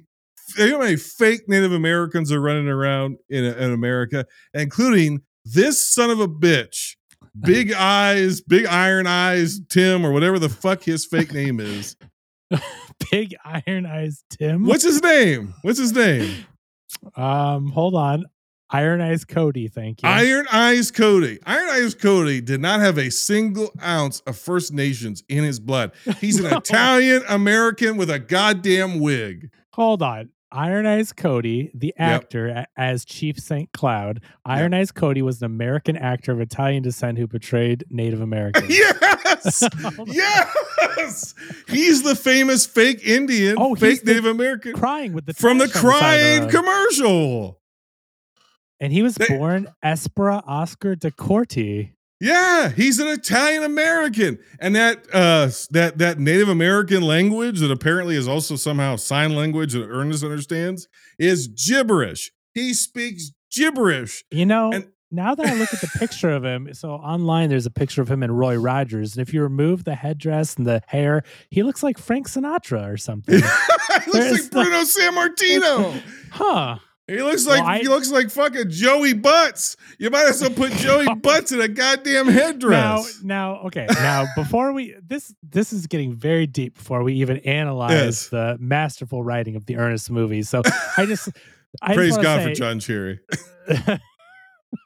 Rest in peace himself. He just passed away in the last. He did. Couple He years. took a guy. He wrote dairy commercials and turned it into $1 billion business and got Disney to foot the bill. Disney to fund, half the movies that they made. So not the racist ones though, because there's Ernest movies that are more racist than the one with Iron Eyes Cody. Right. So, okay, the thing is, in movies for a long, long time, again, it doesn't make them right, but in movies, people portray different ethnicities or whatnot. It was a different time. Obviously, today this would never happen. But Kevin, this is a little different. This is not casting a white actor in a First Nations Native American role. It is, but it's not just as simple as that. Like that's almost, it's not forgivable, but it's like that is so blatant and so whatever, you can almost dismiss it out of hand. It's ignorant, not necessarily nefarious. And I'm not blaming the Ernest movies. This guy had a decades-long career. His career was, by lying to people and saying, I am Native American. He duped people of saying, oh no, he claimed whatever ancestry he claimed, knowing full goddamn well his name was Spiro Agnew or whatever the hell his name was. Aspera Oscar de Corti. Yeah. So, but that's what I'm saying. You can't blame the film. The film and the heart of the film. There's nothing mean-spirited about this movie. Say it's ignorance. When it comes to his portrayal, I don't know that it's mean-spirited. I think this movie is ironically exceptionally mean-spirited towards Ernest. But which is brutal to sit through because I didn't come to this movie to cheer for the punk ass kids who I'll never see again in this movie. I'm here because Ernest got me in the door, and the entire movie is Ernest being bullied by a bunch of delinquents, right? Who are unlikable. They are, but by the end of the movie, things turn around, and we realize Ernest is one of the most pure characters ever created in the history of film. There's brain damage will do that too. Yeah. No, Ernest is pure. He may be a simple guy, but he is kind. He has such a pure heart. There's not a mean bone in Ernest's body, and he will do anything for anyone. He is such a good, kind, pure character. And he's a liar, though. You do know that, right? Oh, and how so? Part of the joke in every Ernest movie is that he can never admit he doesn't know something. So he constantly lies, no matter how stupid his lie is, and no matter his lies always get him in situations he can't quite get himself out of, and that's where the comedy comes from. Ernest is not lying because he wants to make money and get famous as a brilliant surgeon, and he's putting people's lives at risk in that way. Like, Ernest lies out of a place of wanting to help. Ernest wants to do everything for everybody, and he sometimes Ernest also lies because he wants to be like a know-it-all, like me. He's a blowhard. Like, that's part of his character, is he's a bit of a blowhard like me. To me, I think I just interpret the character a little bit differently. I don't think that anything he does comes from a bad place. I think he's a people pleaser. I think he'll do anything for anybody. And at the end of the day, in any Ernest movie, his heart is always in the right place. Sure. Have you seen Ernest? I think it's Ernest Saves Christmas or Ernest Goes to Jail, or it might even be this one. It might be all of them, actually. Yeah. Where there's always a scene in an Ernest movie where he goes, it might be Ernest Scared Stupid. Oh, he was like, gosh darn it, I don't understand why I just couldn't be me and just couldn't be honest. It just could, like, he always has that moment where he recognizes, like, I screwed up, I was a buffoon, I should have just owned up to the fact that I didn't know it, whatever. So he has a conscience. I'm not saying he's a bad person, but he's not pure as a driven snow. And by the way, he wouldn't be as interesting or as funny if he was just Ernest P. Christ, you know. Like. but I do think that what he does comes from a good place. He is not malicious. He is not doing it for fame and fortune. I mean, everyone wants to be liked, and I do think that's the human part of him, where he sees, like, I want people to like me. I want to help people, and they appreciate that. And he does things, I mean, you can call it selfish, but he's being selfish by trying to help people, even when maybe he should admit that he can't do certain things. So there's a purity to this character to where I'm sure I've seen all these movies at some point, and the ones that I've seen the most. And Ernest Goes to Africa. That's your favorite. No, Ernest Rides Again. Ernest Scared Stupid's the best, and you got to watch it every Halloween. That's a great movie with great practical effects. It's a great introduction for kids to see a scary movie because it is scary and it's fun and all that good stuff. Ernest Saves Christmas, another classic where he's Firing Squad Ernest. Firing Squad Ernest. And then you've got Ernest Goes to Jail, which is a good one. Ernest Goes to Camp is the first, and I do think it's good. It's not as good as the others, but it's not as bad as some of the others, certainly. Yeah. But then there's Slam Dunk Ernest and Ernest Goes to Africa, and they start to wear out their welcome, and they get more insensitive. Not as insensitive as you would think based on the title, and certainly you wouldn't do it today, but like there's still an ignorant, kind-hearted attempt in all these movies. None of it is done out of a place of malice. None of it is mean-spirited. Again, like to Ernest, yes, but they're trying to make a point. Like you shouldn't be mean to people. They're driving home that message. And yes, it does seem very mean in the moment, but it's always like, well, of course we shouldn't treat Ernest like this. He's amazing. He's a great person, and they come around. Have you ever seen Ernest Goes Nude? I've never seen Ernest Goes Nude. Is that a good one? Copy. No. Okay. Yeah, I'll send you a copy. Okay. Let's just say Slinky Dog, not too far off. Oh, there you go. Now, I mentioned Jim Varney's the real Slinky Dog. Jim Varney, classically trained Shakespearean actor before he became an ad icon. John Cherry creates this character, and obviously Jim Varney develops it, and it is Jim Varney. He makes this character, but these two team 100%. Up, and Ernest sells everything under the sun. He started off as a regional Tennessee dairy ad guy, and then those regional ads, those regional ads became so popular for the dairy, other regional companies wanted him, and then it went to the state, and then it went to multiple states, and then before long he was doing Pepsi, he was doing Sprite, Mountain Honda, Dew, everything. Car dealerships all over the place and all that stuff. So Ernest sold everything, and he gets the attention of Disney. Apparently, what happened was they went to like a NASCAR event, and Disney had their characters, and then Ernest was there, and Ernest was like far more popular with the kids and families than any Disney characters, which just sounds crazy. But no, if you weren't around during the time when Ernest was like big, first of all, everything, like, man, it's so hard to contextualize this. The media landscape, everything moved so slowly. Sure. So imagine somebody who becomes virally famous, but very slowly, one town at a time. Right. And then you finally get the chance to see Ernest. Until it reaches a national groundswell. Yeah. And to where everybody and here's the thing, everybody in the country is seeing him do, before different he did his big national campaigns. Yeah. Yeah. He was doing he's still in Tennessee, and he's doing the Hey Vern commercials for your local Ford dealership, right? Or your radio station, or whatever. Whoever would hire John Cherry basically to do the marketing for him. And people would come into the car dealership and say, "I bought this car because Ernest sold it." 100%. Yeah, he felt like a region. He felt like you didn't know it was coming from Nashville or outside or wherever he was from. You didn't know it was coming from Knoxville or whatever. You thought these were local commercials. You thought this guy was working there at the dealership. Correct. Yeah. This was a funny local ad with better production value, and you just didn't realize it. And then he eventually got national sponsorship. Well, he talked to you. He Vern. He talked to you into your TV and made you feel like you were directly being recommended by the Ernest to buy this drink, to buy this car, and so it takes off so big that it gets Disney's attention, and they go, "We got to make movies with this guy." And this is the first one. Hey, Vern. It sure is hot up here, Vern. I bet you'd like a cold, smooth mellow yellow right now, wouldn't you? Yeah, I just bet you would.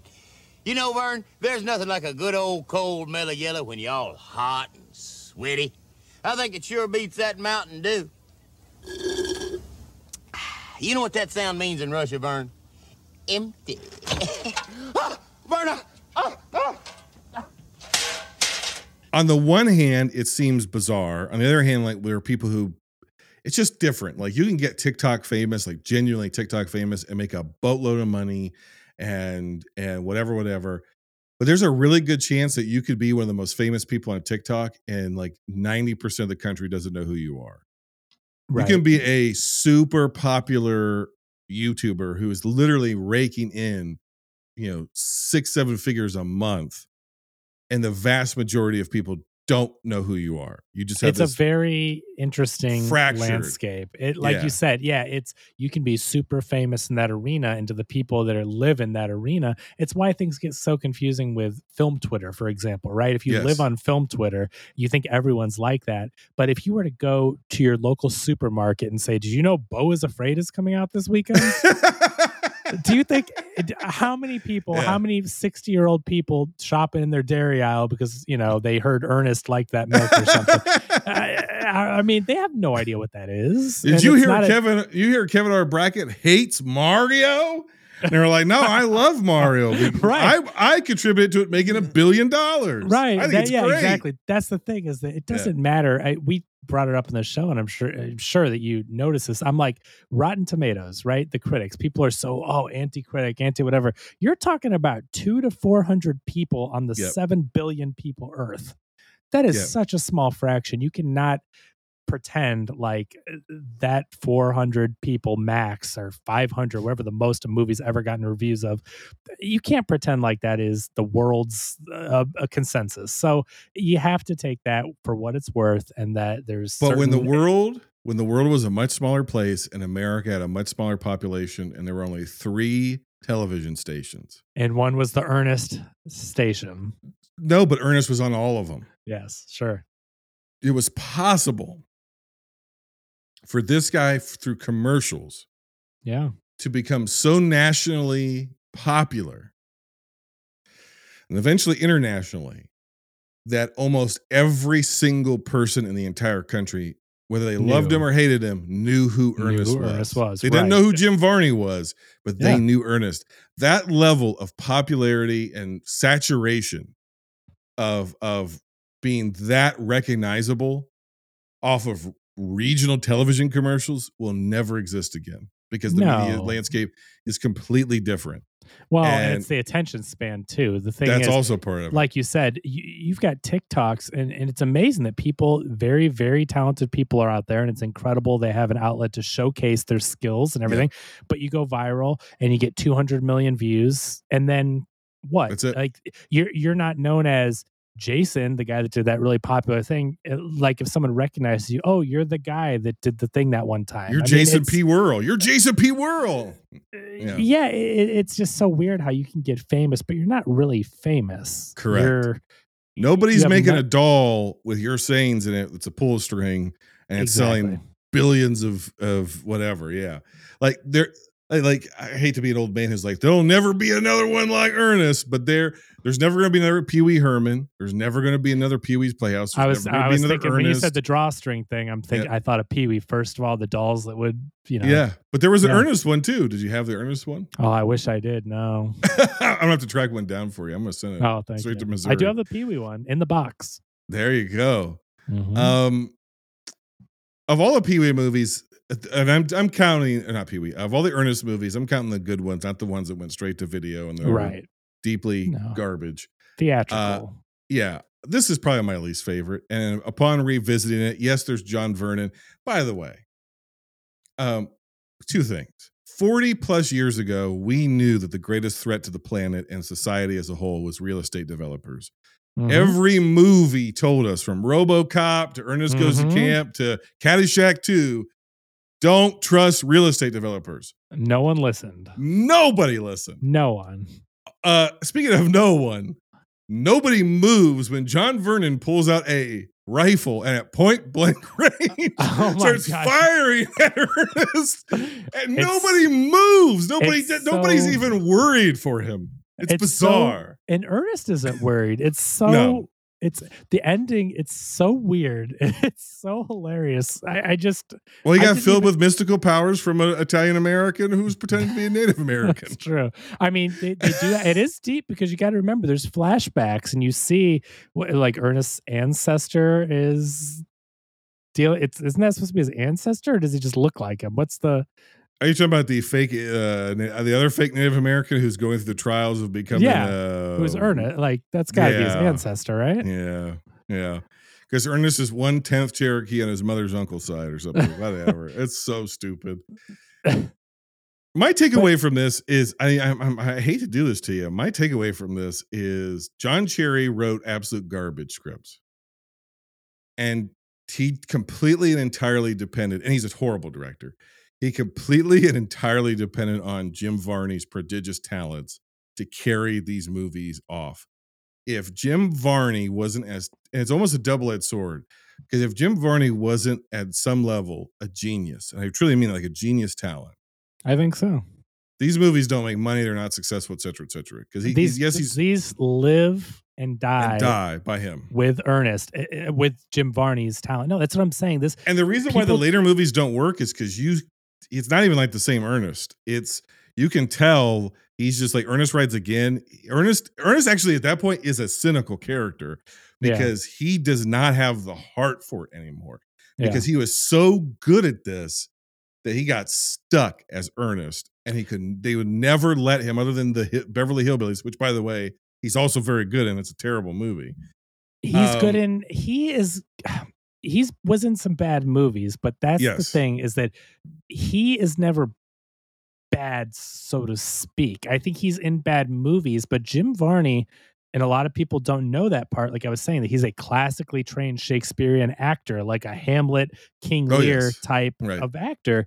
And he was a genius, and he got typecast. And that's the tragedy of it, really, is that, and he made money and did well, and he is beloved by many. So I'm not saying it's completely a loss or anything. I love Ernest, the character. I think it's great. And generations, I mean, people are still talking about Ernest today. So I'm not... Sure. I'm not undermining any of that, and I think it's wonderful. But if he were not to have gotten typecast as Ernest, what would this man have gone on to do? I think he could have been Robin Williams' level of fame and taking on quality projects because he was that talented. And based on what we see, and we're not covering it here, but based on what we see in some of his other movies, I think he would have made a hell of a villain too. I think he would have made a hell of a villain in some stuff. Here's the long and the short of it. Long and the short of it was he's a classically trained theater actor who took regional commercials to pay his bills because theater doesn't pay. Right. And it ended up blowing up into a place where Disney through Touchstone is giving you a 4-picture deal, and take this character as far as you can go. And you want to do it. You're not going to be like, nah, I don't want that contract, because he wants to parlay in other things. He gets a TV show off of it. He gets all kind of Ernest stuff. And remember, and again, and made money off of it. I'm sure John Cherry made more. That, hey, Vern, it's my family album. I mean, he's got like Pee Wee did HBO special or whatever. That's how it started. He got his own special. And you can't. He's an actor. He's a working actor, and you know he got typecast, but he had the fame. He was doing promotions with Disney. He was at the opening of Splash Mountain. Talk about problematic things, tie-ins with Splash. But you know, he had a whole 30-minute ABC special, Ernest at Splash Mountain, for the premiere of that ride at Disney World. So, I mean, this guy was riding high taking opportunities as they came, which came through Ernest. Yes. But the downside of that is he's then now stuck playing Ernest long beyond the point where he wants to. Right. He didn't get out at a time where, like, Daniel Radcliffe, as soon as Harry Potter was over, he's like, I'm going to ride a flatulent corpse like a dolphin. I'm not Harry Potter anymore. Right. Ernest was Ernest long enough to where it was hard. Now, again, he did other things, and especially when it comes to voice acting, he did some great voice acting, whether it was the Slinky Dog or in the Treasure Planet, or, you know, all the different roles that he did. He got to do some voice acting, which is really cool because you didn't have a chance to see Ernest, and he was really talented with his performances. But, you know, when you see Jim Varney, it's really hard to separate him from Ernest because that's what you said. He was one of the most famous, recognizable characters in the world. Yep. And now John Cena has grown to look just like him. If they ever need to do an Ernest movie, it's John Cena. That is uncanny, though. It's uncanny. Weird how much he looks like a buff Ernest. He really does look like him. He really does. So this movie, though, okay. This movie, I know that it's not one of the stronger, it's not the worst, it's not direct-to-video quality, but it is one of the weaker theatrical releases of Ernest. It's also the first one where they're figuring things out. But with that being said, I still think this is a fun kids movie. I do think that it is enjoyable. I think it's entertaining. I think that the character of Ernest is so lovable and so fun with the wackiness that he gets into, and you know, whether it's the falling off a ladder or, you know, getting run over or whatever. It's just he's such a lovable character, and I think that it's a fun movie. I think it's a kids movie. It's a very much a kids movie. When you talk about the chefs and the machine and shooting spaghetti and stuff like that, I mean, it's a gross out humor and kids stuff, but like this movie, I think, recognizes what it is and does what it sets out to do, which is to be an entertaining kids movie. And it's, you know, 3.5 million. It made 23.5 million, which is a lot of money for it's what not Little it is. Darling's money. It's not Meatball's money.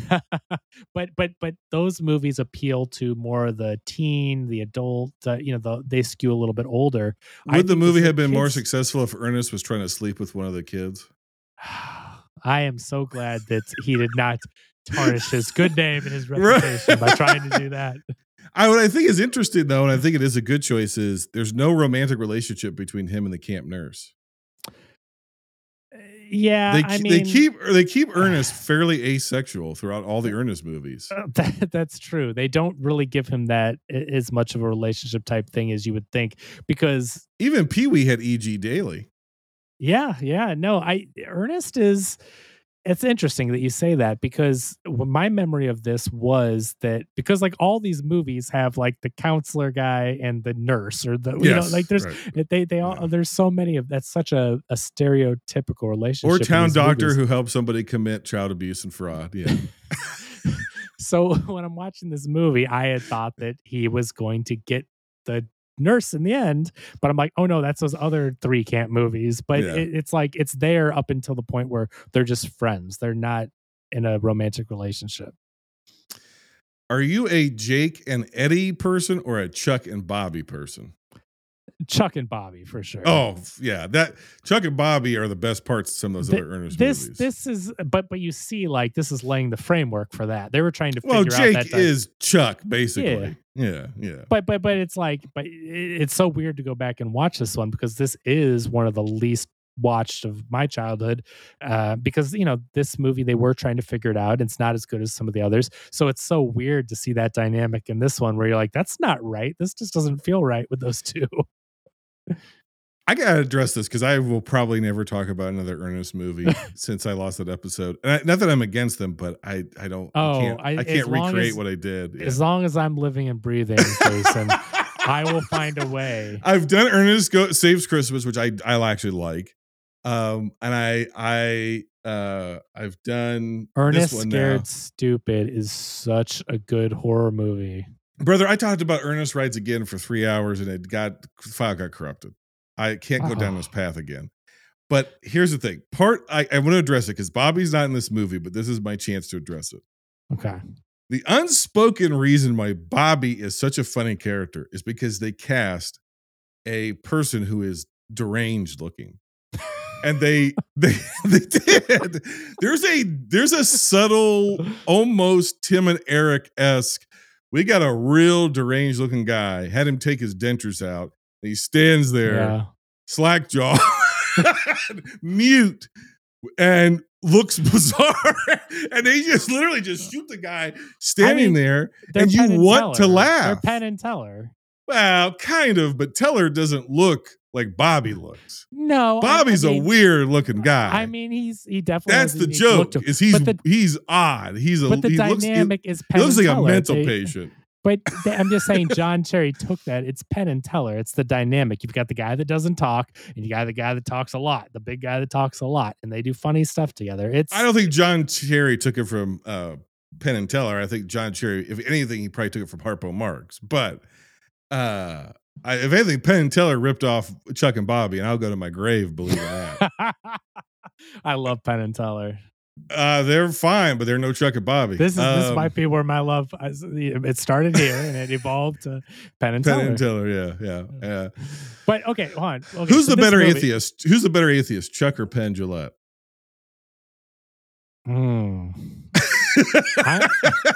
That's a tough call. Who does the better fart noises? Do you remember?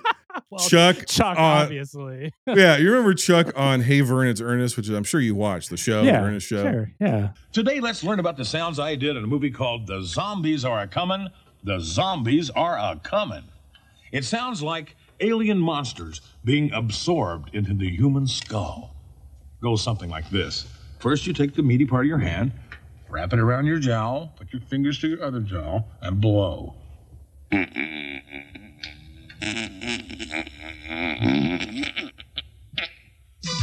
See you next week, kids. Don't forget. You know what? I even did on that fucking Ernest episode. I'm interrupting myself now. I even did Dr. Glow and the Light Beam or whatever the first movie where Ernest ever appeared. Yeah. I did. Wow. We reviewed that one. Oh my gosh. All of them, everything, like all 8 Ernest things he ever appeared in. It was all I know part, that I'll never destroyed. be able to recapture that magic, but you have to understand, I have been looking for an excuse to talk about Ernest. And when this came up, I don't think you realized that this was actually a secret Ernest episode. No, I do, because every time you appear in this show, you're like, I'll come back if I can talk about Ernest for 3 years. Okay. So that wasn't quite as hidden as I thought it was. I've already cut 20-minute Ernest tangents out of episodes about Disney. Yes, I know that you wanted to do Ernest. That's not an exaggeration. All right. I'm fine with it. I'm not anti-Ernest. Okay, but we got to talk about this movie. Hold on. No, hang on. I want to finish my Chuck story. Okay, please. Hey, Vern, It's Ernest. Do you remember they had a special segment every episode where it was just him being a radio announcer in a microphone, making fart noises for like 2 minutes? They were like, oh, for blah, blah, blah, blah. That was all it was. Was him just farting different fart sounds in his hands. He could do a variety of farts. Some of the best humor humanity's ever seen. I'm not, go look it up on YouTube. I'm not exaggerating. He had a weekly segment on a Saturday morning Ernest TV show where he was like a 1950s, almost like a, what's the musical you like that I can't stand? Little Shop of Horrors. He's almost like John Candy from the Little Shop of Horrors musical movie. But instead of doing a different noise, it's just different farts. It's just different farts. And he's putting his mouth on different parts of his hand. Sounds like it made an impression on you. Blowing different farts. And that was an entire segment of the show. The 80s were wild. I think Ernest had his own cereal for a while too, didn't he? I believe he did. Yeah. You guys have, if you weren't born in that area, you have no idea. They would grab a hold of something and commercialize it until it was a religion. My gosh. That's why this stuff is Ernest. This is why this stuff has stuck with us, because there was no legislation. They had deregulated the airwaves. Because before that, there was laws that said you could never directly market to children. Right. In the 1980s, they repealed all that shit.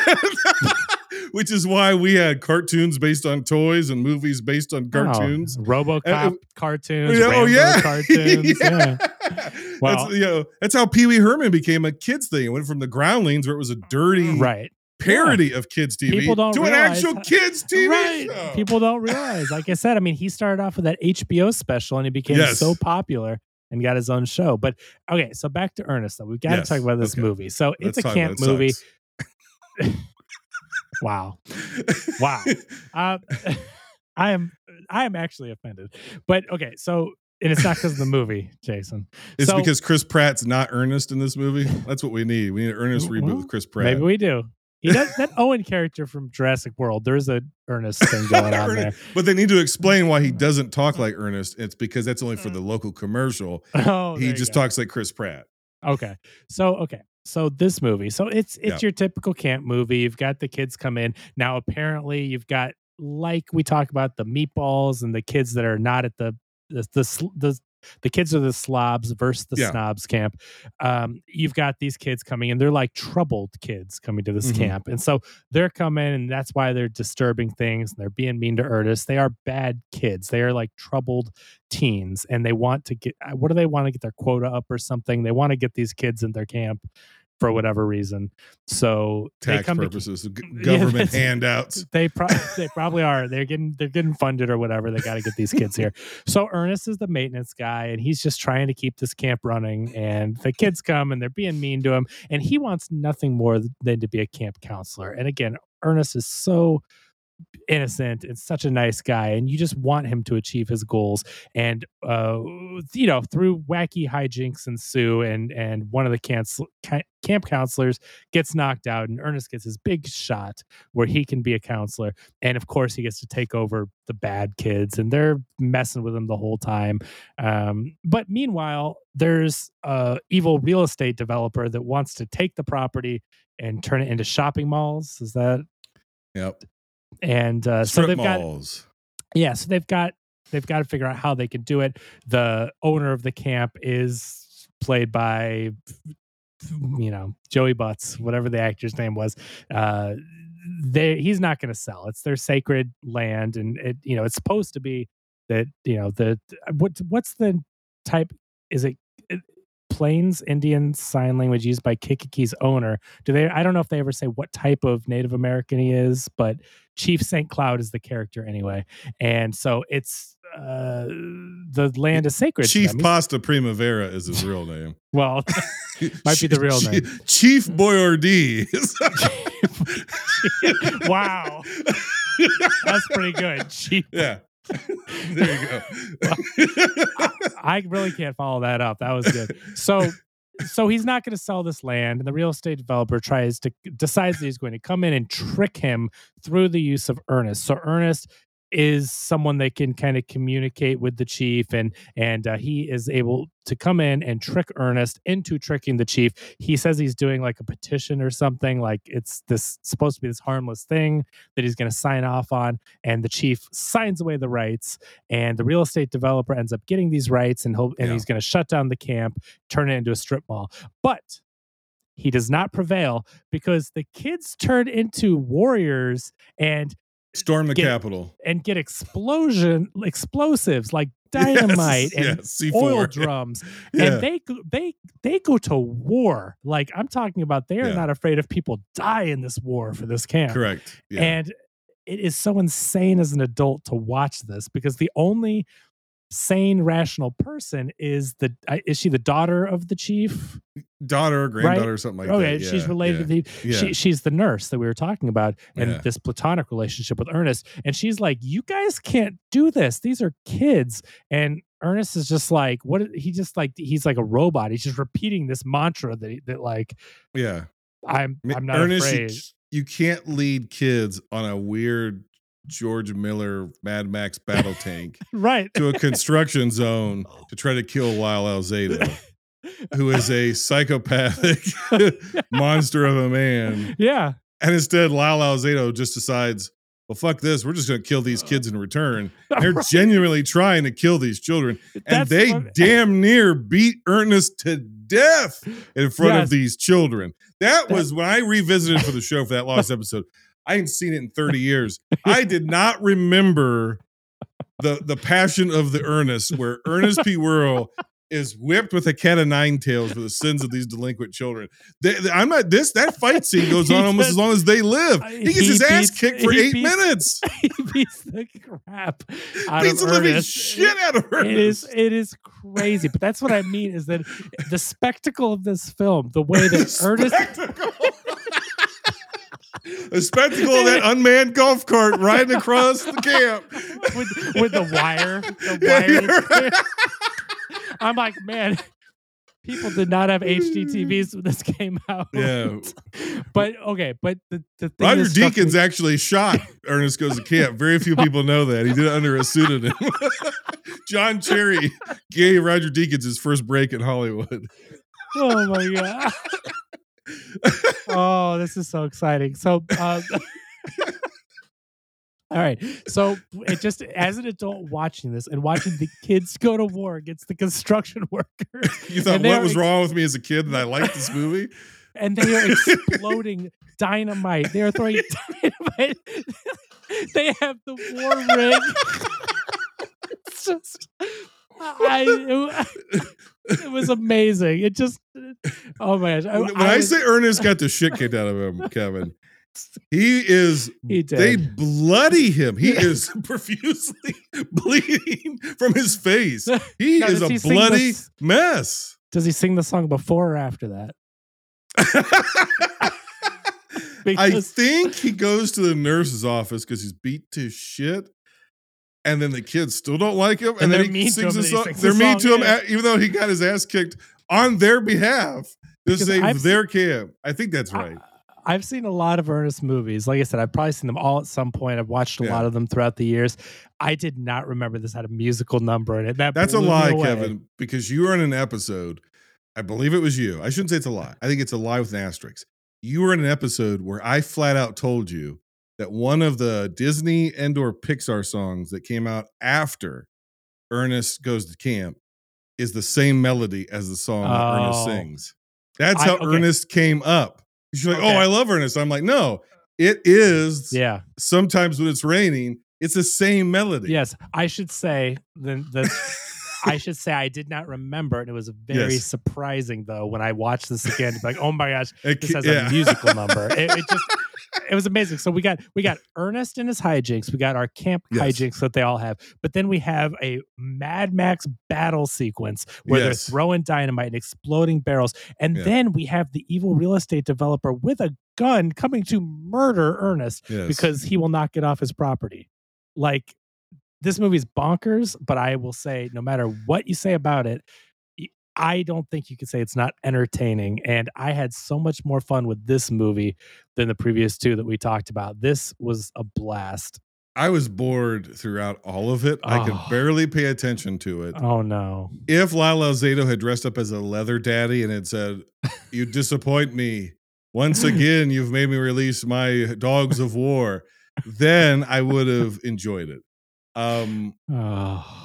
I did think it was weird when John Vernon somehow convinced all those people to storm the Capitol. I thought that was strange. I don't know. So disappointed in you, Jason. I honestly, okay, let's go through the tropes real quick before I say what I think about this movie. Okay. Bus pickup, I believe so. I believe we have the outcast campers. Yeah, Ernest drives the bus at some point, right? Yeah, that's right. At Camp Kikiki, the juvenile delinquents are the outcasts. So even within the slob camp, they're the slobs. Sure.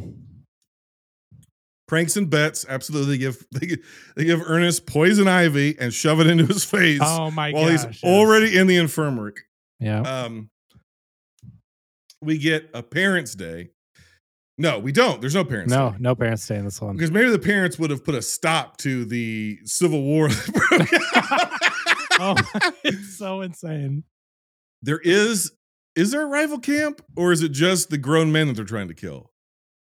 I don't think there's a rival camp in this one. I think it's just Camp Kikiki. They didn't have a budget for 2 camps. Are you kidding me? There's no big race, but there is a fight to the death. It's the Mad Max battle sequence at the end of this. There is. Would you say it's an insensitive depiction of First Nation peoples as with Iron Eyes Cody with this man? I think he is a charlatan, and I don't think that's the fault of the film. I think the film is trying to be respectful. Now, I don't think John Cherry did his research necessarily. This guy's not speaking Kikiki. He's speaking absolute gibberish. I think he said this is the guy. So straight. There's summer love. No summer love in this movie, unless it's the love Ernest learns to love himself. Yeah, no, I don't think there is. Would this have been better if female camper? I think this is all boys camp, though, isn't it? I think so. Would it have been better if a female camper would have come to Ernest's cabin in the middle of the night in a nightgown and tried to drink wine with him? Does that elevate this movie? Or I'm gonna say that's not what we needed in this Ernest film. I see. What I did need was a lot more things. This had mean camp counselors though, because you had the guy that's like, oh, learn to swim and pushes the kid in the water. Oh yeah, the tennis what's his name? Oh God, he's like the such and such way or whatever. So there's cool campers, like you said, they're outcasts. Yes. So there's within the camp, so there's cool campers that they push into the water. Then the lifeguard is like, you need to learn to swim. This is the best way, and pushes the little kid into the water. And Ernest has to save him. I will say something I did like is the only redeemable kid out of all these brats is Hakeem Abdul-Samad Moose. Yeah. The littlest kid. I think he's a good little actor. He's a sweet character. He's a sweet character. He's the only one that gives Ernest like the time of day. And I honestly, I think that this is going to sound ridiculous, but I think the screenplay here makes a fatal mistake, which is I understand these kids being assholes, and through Ernest's like selflessness, they come out of their defense mechanisms and their trauma, and they whatever. They turn into good little kids. But it takes too fucking long, and they're too fucking mean, and they're not charismatic enough. They're not funny enough. They're not charming enough. The majority of this movie is watching those kids be bullied by other kids and the camp counselors, watching Ernest defend them, and then watching them treat Ernest like shit.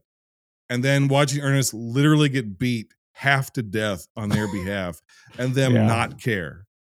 It's too much. It goes too far, too long, because you do tend to like the Ernest character, and you're just watching this guy get abused. It's.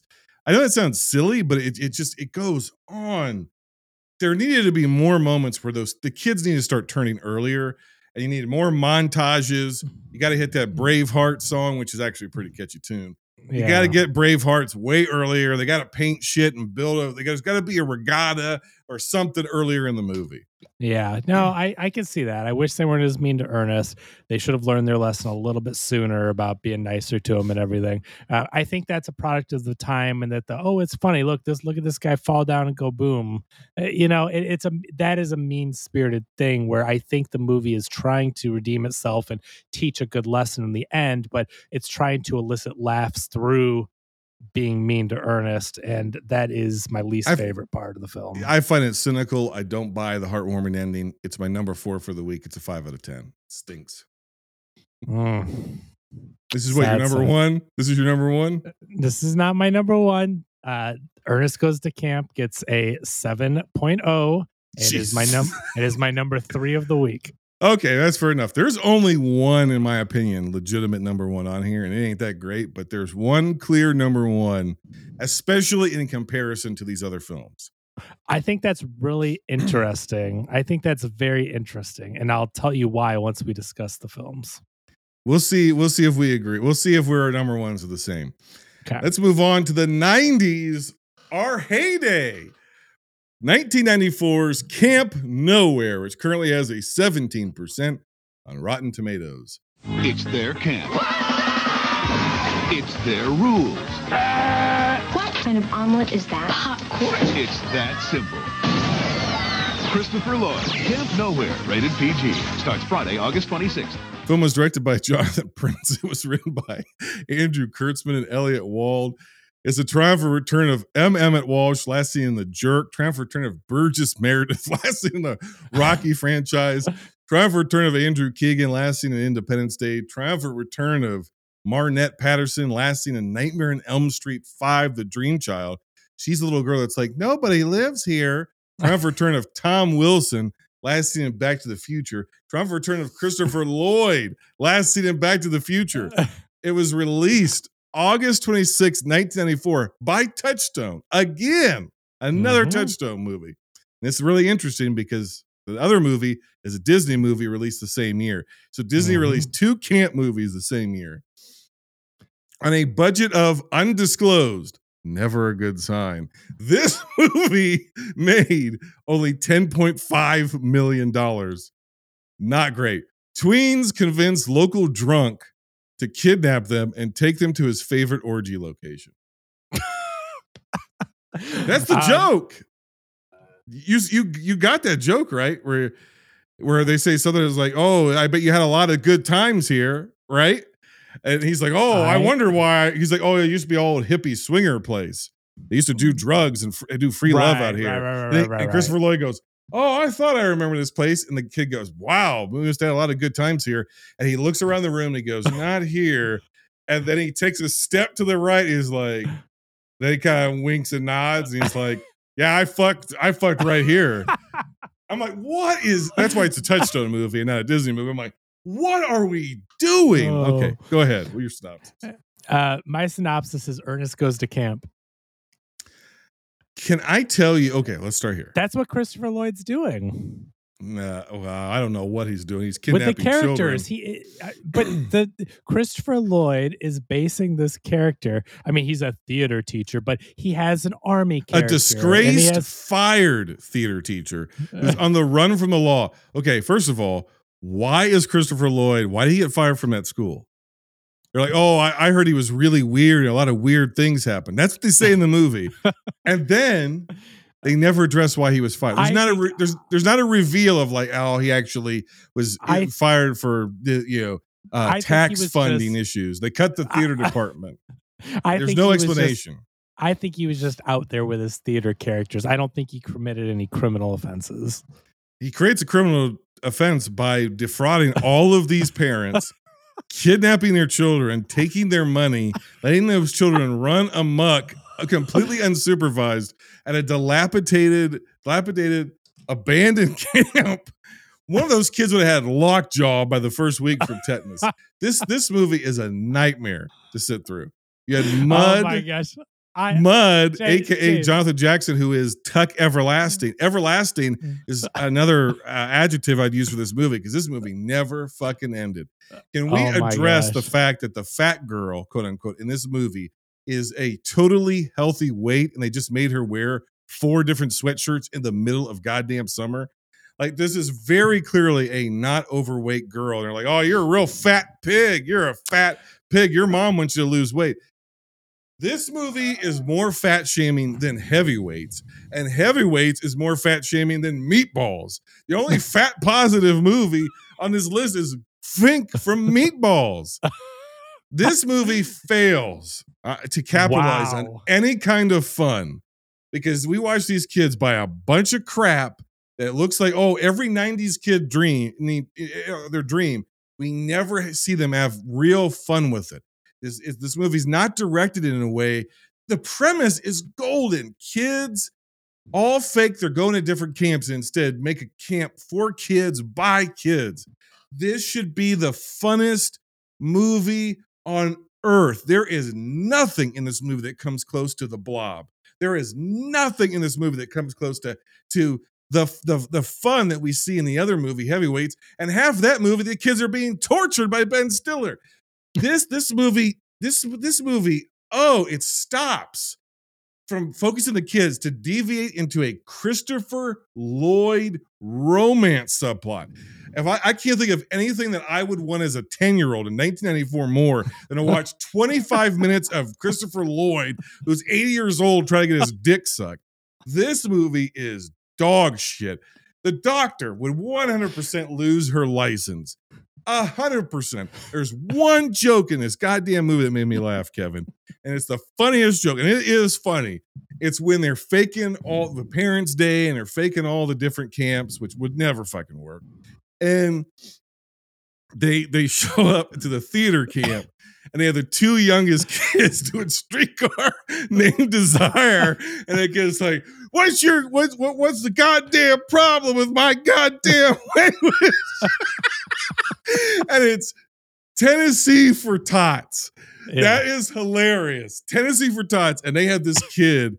They have the kid doing the Brando role from Streetcar Named Desire during one of the filthiest monologues. Another reason why this is Touchstone and not Disney. I can oblige a lousy script, Kevin, if the kid stuff or the kid stuff is fun or the plot has some kind of sense to it. This is not fun, it's not logical, and it is lousy. This is a lousy movie. I revisit it for the first time since 1994. This movie is definitively the worst movie of the week. I give this thing a 3 out of 10, and it's my number 5. I hated this movie. Hated it. Wow. Okay. Can I talk? Yeah. First of all, I have a question for you. Yeah. Who hurt you, and was it at summer camp? The person who hurt me was the writer, director, screenwriter, if you want to call it that, of Camp Nowhere. I thought this movie stunk in 1994. I did not like this movie as a kid, and I was hoping that I would, with adult eyes, be able to revisit, but oh, well, it's silly, it's funny, it's nostalgia. I am roughly the age of the kids who are portraying this movie. This is a kid fantasy movie. I think Big, and first of all, Big's an instant classic, all-time great. Big did more in one scene of grown man Tom Hanks pretending to be a kid, jumping on a trampoline to convince me how fun childhood is than this movie does, no matter how many fucking slapdash montages they put in with kids with super soakers. I never, ever believe that these kids are having a good time. I believe that juvenile delinquents who are sadomasochistic pieces of shit who are abusing Ernest and are enjoying themselves. I believe that some of the camaraderie, even in Little Darlings, those kids are having a good time. I think Kristen McNichol is having a better time with a bet about her virginity than the kids are in this movie. That's more believable. This movie is garbage.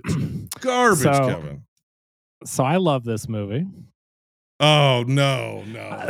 This movie is so fun. I had this movie on VHS. This is one that I wore out as a kid.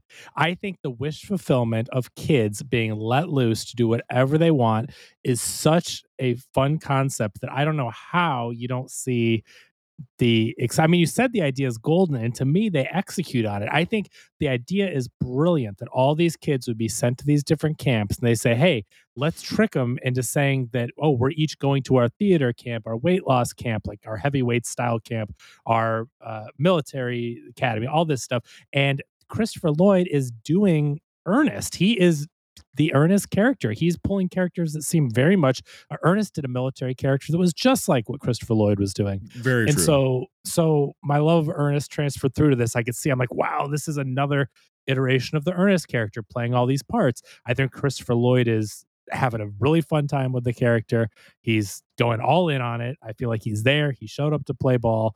He makes the movie very entertaining. I did enjoy his choices. I mean, you have M. Emmett Walsh, and remember, Roger Ebert said that no movie can be completely devoid of quality if M. Emmett Walsh is in it. And so that is a rule we have to live by. Well, if I didn't abide by the rule, the movie would be a 0. It's a 3. This has a bonkers cast, like you said. I mean, you rattled off the names. Like, it is crazy when you realize the amount of people that are in this movie and these Jessica Alba, Alex Mack, or Allison Mack, the NXIVM sex cult girl from Smallville. She's in it. But when you see these people popping up, I mean, it is only maybe dwarfed by the next one, but just the amount of people they got to be in this movie is amazing as an adult. When you go back and you're like, oh my gosh, the Penguin is in this movie, like Mickey from the Rocky movies, he's in this movie.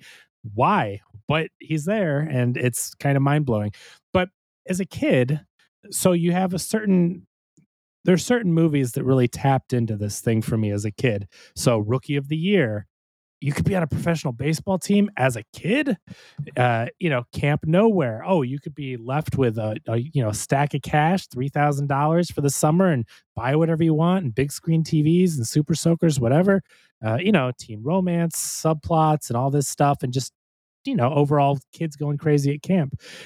This is that wish fulfillment that I think really works. I mean, it did for me at a young age, and I just appreciated what it was doing, and also the lessons that they learn. I mean, I do think that it does have a good lesson at the end. I feel like the characters grow. I feel like you have all the characters that are learning things along the way, and the Christopher Lloyd thing, when you say like, oh, he's a drama teacher, what did he do? And oh, he abducted these kids and all that. Like, to me, this is a silly, lighthearted kids escapism film. Like, I'm not saying Christopher Lloyd is some kind of criminal that's doing all this stuff. Like, no, the guy his car is getting repossessed and he has to hightail it out of town. And these kids say, we have money, come be our fake teacher or a fake camp counselor, and just you'll have a cabin and do your own thing. We won't bother you.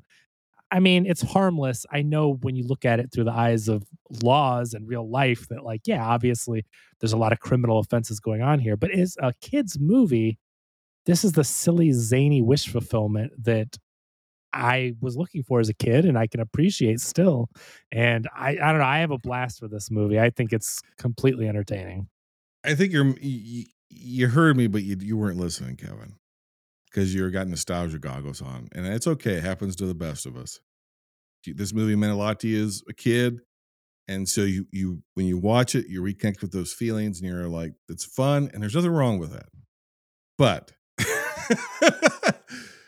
I can overlook plot inconsistencies of, like, well, all of this is highly illegal and dangerous, child endangerment, and Christopher Lloyd's going to prison for the rest of his life. I can overlook all of that if ultimately it's either got a good script, charismatic kids, it's fun.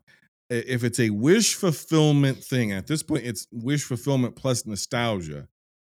Watching this movie should make me want to be 10 years old again. Or when I was 10 and I watched it and didn't like it, it should make me want to be at this camp, to be at Camp Nowhere, the coolest camp on earth, where, we got big screen TVs and we can play Super Nintendo all day and skateboards and super soakers and all this sort of stuff. And that all of that is focused on so little. The movie is just, it's a fun idea. It's a fun what if, but I can imagine more fun scenarios. This is inspiring you to imagine fun scenarios. The scenarios it provides us are not fun. We never see these kids have fun in the same way that we see in Heavyweights. That kid, the captain with the go-karts. It's never as fun as there's nothing even remotely as charming in this movie as the sequence when all the kids have all the different nooks and crannies to hide their candy. Or the Blob. There's nothing in this movie that is as fun as that montage of the kids on the Blob. And by the way, this is a nostalgia speaking, because 2 years ago, maybe 3, I rewatched Heavyweights and I thought it was abysmal. But after I watched it directly after Camp Nowhere, it was like, oh, this is what this movie is supposed to be. Because this Camp Nowhere is lifeless. It is. Oh man! The only thing this movie has half-assed going for it is I do think that Christopher Lloyd is offering. It may be an Ernest ripoff, like you just said, but it's something a little different from him than we've seen in any other movie. And I think he's by far the best part, but everything else around it pretty much stinks. Oh man, I have to disagree. I think that I know that you don't have nostalgia and it didn't connect with you as a kid, but to me, this is a lot of fun, and I appreciate the reality of it. That that sounds fun on paper, but there's only so much of that you can do. You get your big screen TVs and your junk food and whatever, you play hide and go seek and you're doing this stuff, but then it's like, okay, you do that a couple times, you do that, for a week, for a month, like that's going to wear out and you're going to run out of money and you're going to have to face reality. It kind of turns into a Lord of the Flies type situation and you realize that's not sustainable. I think that there's something really interesting about that, how kids, they want excess, they think they want to do all these things, but they're not mature enough to understand the real life repercussions of it. And so I liked seeing that play out. I did think it was really fun, and I like how realistically the fun ran out. And then there were consequences, and like the nurse tells Christopher Lloyd, like, once you realize what's going on, it's like, you can't do this, like this is dangerous and all that. And then she's like the town doctor who's somehow not tipped off by the fact that this child is showing up with burns on his arm from fireworks, and she's like, oh, cooking with grease, Dad, cooking, yeah. So but that, to me, the climax of this film, the third act with the different camps and switching them, and I think it is so fun. I was in love with it as a kid. I still love it as an adult. I think it's so creative, the way that they used all their skills and worked together and finally worked together as a team to pull this off with the Parents' Day and did all the different shows. And I thought it's fun. It's funny with the kid and the army dad and the explosives going off and the computer nerd stuff and to me, I think it's so fun and clever the way that it all gets pulled off there in the end. And I don't know, I have a blast with this thing. Let me pitch something to you. Okay. It's a story about a former drama teacher who was unjustly let go from his position due to accusations of some kind made by students. Punk kids, troubled youths. Disappears. Nobody ever knows what happened to this guy. It'd have to take place in the 90s because pre-internet. But a bunch of people in this town want to send their kids to summer camp. And an advocate for whatever summer camp they want to send their kids to shows up, pitches, sells the kids, sells the family, whatever. You're going to this camp, you're going to that camp, you're going to this camp, you're going to that camp. Come to find out that what's really happening is none of those camps exist. It's all the same camp.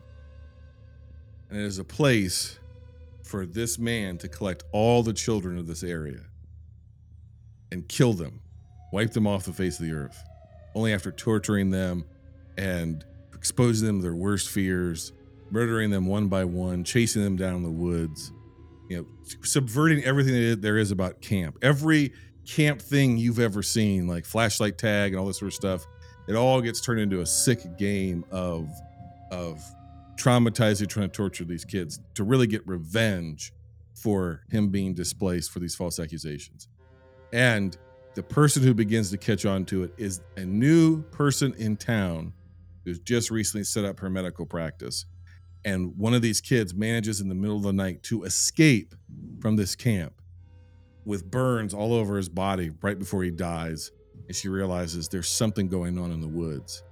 And that movie is called Camp Nowhere.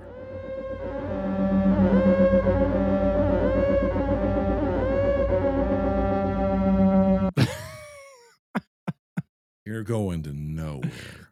You think you're going to camp, you're going nowhere.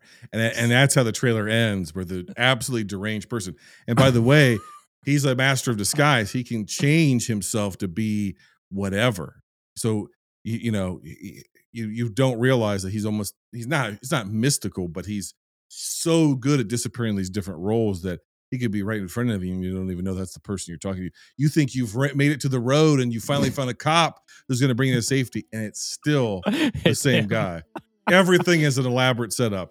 And then the trailer ends with him going, "Where you think you're going, son?" And it's, "You're going nowhere."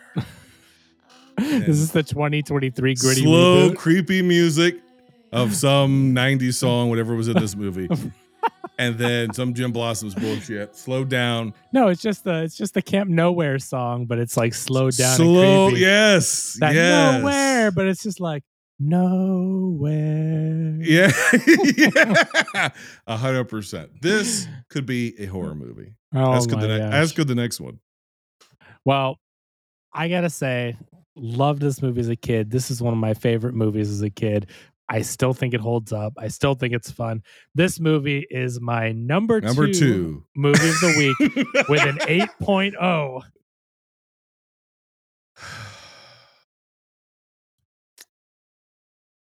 You know what? I'm proud of you. Because even through the nostalgia and through you really loving the movie, you still made the right call, because this is not the best movie of the week. That belongs to our next film, which I thought was abysmal until I saw Camp Nowhere. It got the Mario bump. Yeah, that's right. This is my Renfield. It's 1994's Heavyweights, which is currently has a 29% on Rotten Tomatoes. Kids like Jerry sometimes wish their lives were different. Nice swing. I'm so slow. Would have been cool to go fast. But now they're learning. I have a plan. There's nothing better. We're as good as anybody. Take them down, Kathy. Than being yourself. Heavyweight. A big new comedy from the creator of The Mighty Ducks. Rated PG. Starts Friday, February 17th. Heavyweights was directed by Stephen Bell. It was written by Stephen Bell and Judd Apatow. Yes, that Judd Apatow. It's a triumphant return of Ben Stiller last in Meet the Parents. Tim Blake Nelson. I'm sure you've seen him before, but we'll be seeing him again in Minority Report as Gideon. It's a triumphant return of Alan Covert as Adam Sandler. Triumphant return of Alan Covert in Adam Sandler movies, because he's just in a bunch of them. This was released February 17th. This is the one they dumped into theaters. This was the one that was supposed to be the flop. Crazy. And so such a classic. A Disney movie they were just like, put out in February. And instead, whatever. It again, budget not available, made $17.6 million. Obese kids turn feral and torture the camp staff after being ritualistically abused. I have this as the origin story and prequel to Dodgeball. 100%. This is the exact same character. There's no way. Yeah, you can tell me that isn't that Tony Perkis is not. I can't remember the Jim, whatever it's his name Globo was. Jim, whatever. Yeah, it's the same character, which is great because when I saw Dodgeball, which I love the movie Dodgeball, is a goofy comedy too. I had such a love for this movie. I'm like, oh my God, it's the guy. Like, that's him. Like, I knew that character and I thought it was great. And especially when you see the end of the movie and that this like con man is like trying to reinvent himself in different businesses. Like, it's a different identity. That is literally the same person with a false identity starting a different business. Yeah. That's a movie conspiracy theory I can get behind because that's 100% right. But I mean, you said written by Judd Apatow and it's got Paul Feig in it. Yes. And I know you're going to disagree with me. I think this is Paul Feig's peak as anything. This is the best he would ever be in this movie. Oh, yeah. This is the best work of his career. How? Oh, wow. Yeah. I mean, I don't like anything, his directing? I don't like anything he's ever done except for this. Oh, my gosh. I have no time for Paul Feig. Or Freaks and Geeks or any of that stuff? Nope, this is it. Wow. He was never better than in this, and he's very good. As Tim shaking his butt in his little cutoff jeans. Oh yeah. Well, you know what's really weird about this movie? And I never completely connected the dots. Is you've got Aaron Schwartz who plays Jerry in this. It's Goldberg from the Mighty Ducks. No, but Jerry is Dave from Mighty Ducks. Yeah. Okay. Sean Weiss is Josh in this, but he's Goldberg in Mighty Ducks. He's Goldberg. Yeah. Yeah. Kenan Thompson is Roy in this, but he's Russ in D2. D2. I mean, this is Disney like using their troupe of child actors. 100%. 100%. Yeah. I think Stephen Bell wrote or directed Mighty Ducks. Is that right? There's some other connection. There's some other connection where it seems as if maybe it's not Stephen Bell, but I remember when I was looking this up, Stephen Brill wrote Mighty Ducks. There you go. So they got the same writer and got a group of the core kids and then made this other movie off the back of Mighty Ducks. Can we discuss the official poster for this film? Sure. It's a hamburger. It's not a hot dog bun. There are 4 obese children. Yeah. It's the faces of the kids who are in the movie. I think Kenan Thompson is the only one whose face is on his body. Okay, interesting. Sean Weiss's face is superimposed on very badly on an entirely different person. I'm going to have to enhance here. Let me pull out my computer forensics here. Enhance. See, I'm used to looking at this on the VHS cover. Things were a little blurrier. Right. It's not, The man that's in that hamburger bun, which looks like a hot dog bun with seeds on it. It's just because the way that the burger, like the person is supposed to be. Read the tagline. Pound for pound, the year's most triumphant comedy?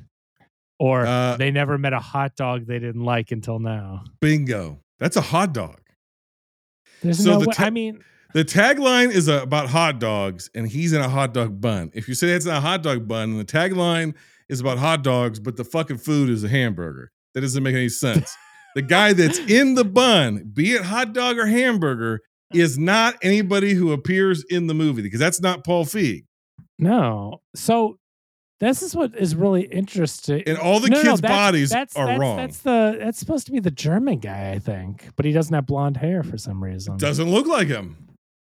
Okay, so the interesting thing about this is there's two posters. So let's get back to conspiracy theory. So the first tagline I read is from the first poster, which I recognize more because they've got Camp Hope shirts on. The one you're referring to, they're in plain clothes and it's got a different tagline. And so I wonder, that's just so weird that they have two posters that are almost the same thing, but the clothes are photoshopped. Yes. That is a very strange thing. I just don't even know. The poster for Heavyweights is one of the weirdest collection of mysteries in Hollywood history. The more you look at, here's the thing: the more you look at it, the weirder it gets. I know. Well, there's the poster that I was thinking of, which I think was on the VHS. It's like the camp counselor. They photoshopped whatever at the time, they drew over it, whatever, but they've got like camp clothes on. The counselor has a yellow hat that's been like photoshopped onto him. It is very strange the way that they did that. Is Heavyweights in green on the poster you're looking at? That's the plainclothes one where the hot dog, they never met a hot dog they didn't like. That's the original official poster for Heavyweights. Okay, and then they have another one, which I think was on the VHS, but they're in yellow Camp Nowhere shirts. The camp counselor has a yellow hat.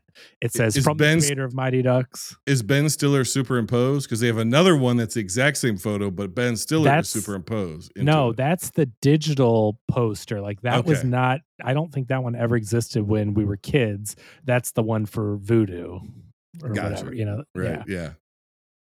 So, how bizarre is that?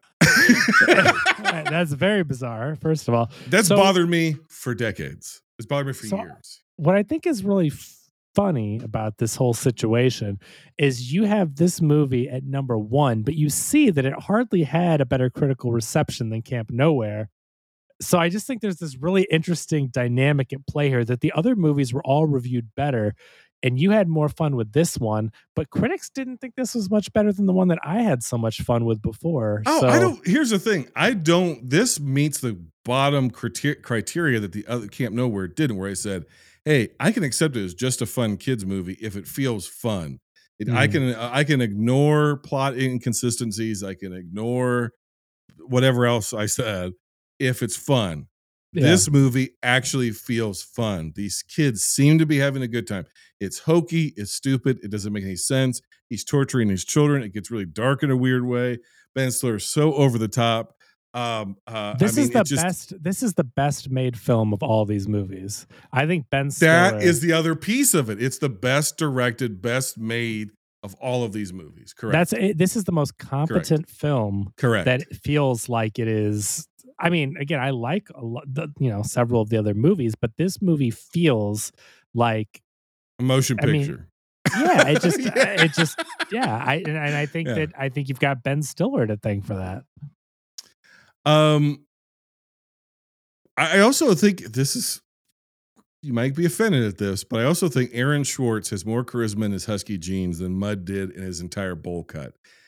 I think the main kid of Jerry is just a better written kid. It's not even comes down to performance. It comes down to writing. I think Jerry is a more interesting, well-rounded, more complex character. I also think this movie gets by a hell of a lot by the fact that when Kenan Thompson goes up to him at the airport and he goes like on the airplane, he's like, going to fat camp. That's a hilarious scene. Like, yeah, and he goes, well, no, why do you say that? I'm like, oh, he goes, why would you think that? And he's like, because you're fat. Is that your dad? No. Why would you think that? Because he's fat. Because he's fat. And you're fat too. Conversation and the way he brings back that is your dad though. No. Like, yeah, he goes, hell no. It's a very funny. The writing in this is funny. He goes, well, why would you think I'm going? He goes, because I'm fat and I'm going to fat camp. And he's like, well, yeah. I am going to camp. He's like, okay, all right. He goes, you know the best thing about going to fat camp? You won't be the fattest person there. You're not the fat kid at fat camp. Right. We're all the fat kid. Yeah. We're all the fat kid.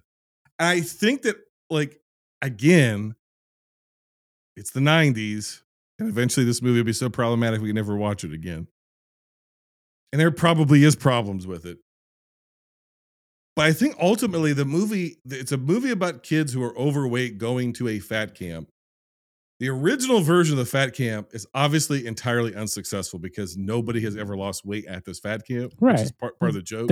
The kids go and have fun. Yeah, it's just a fun camp. I mean, it's Jerry Stiller. We didn't mention Jerry Stiller's in this movie as one of the owners of the camp. Oh, and his speech in front of the kids when he goes bankrupt, and he was like, "Yeah, we put everything we had into this place." He's breaking down in front of the. Here's the other thing. Here's the other thing. There's a subtext that I believe comes from Judd Apatow, where there's a subtext of darkness.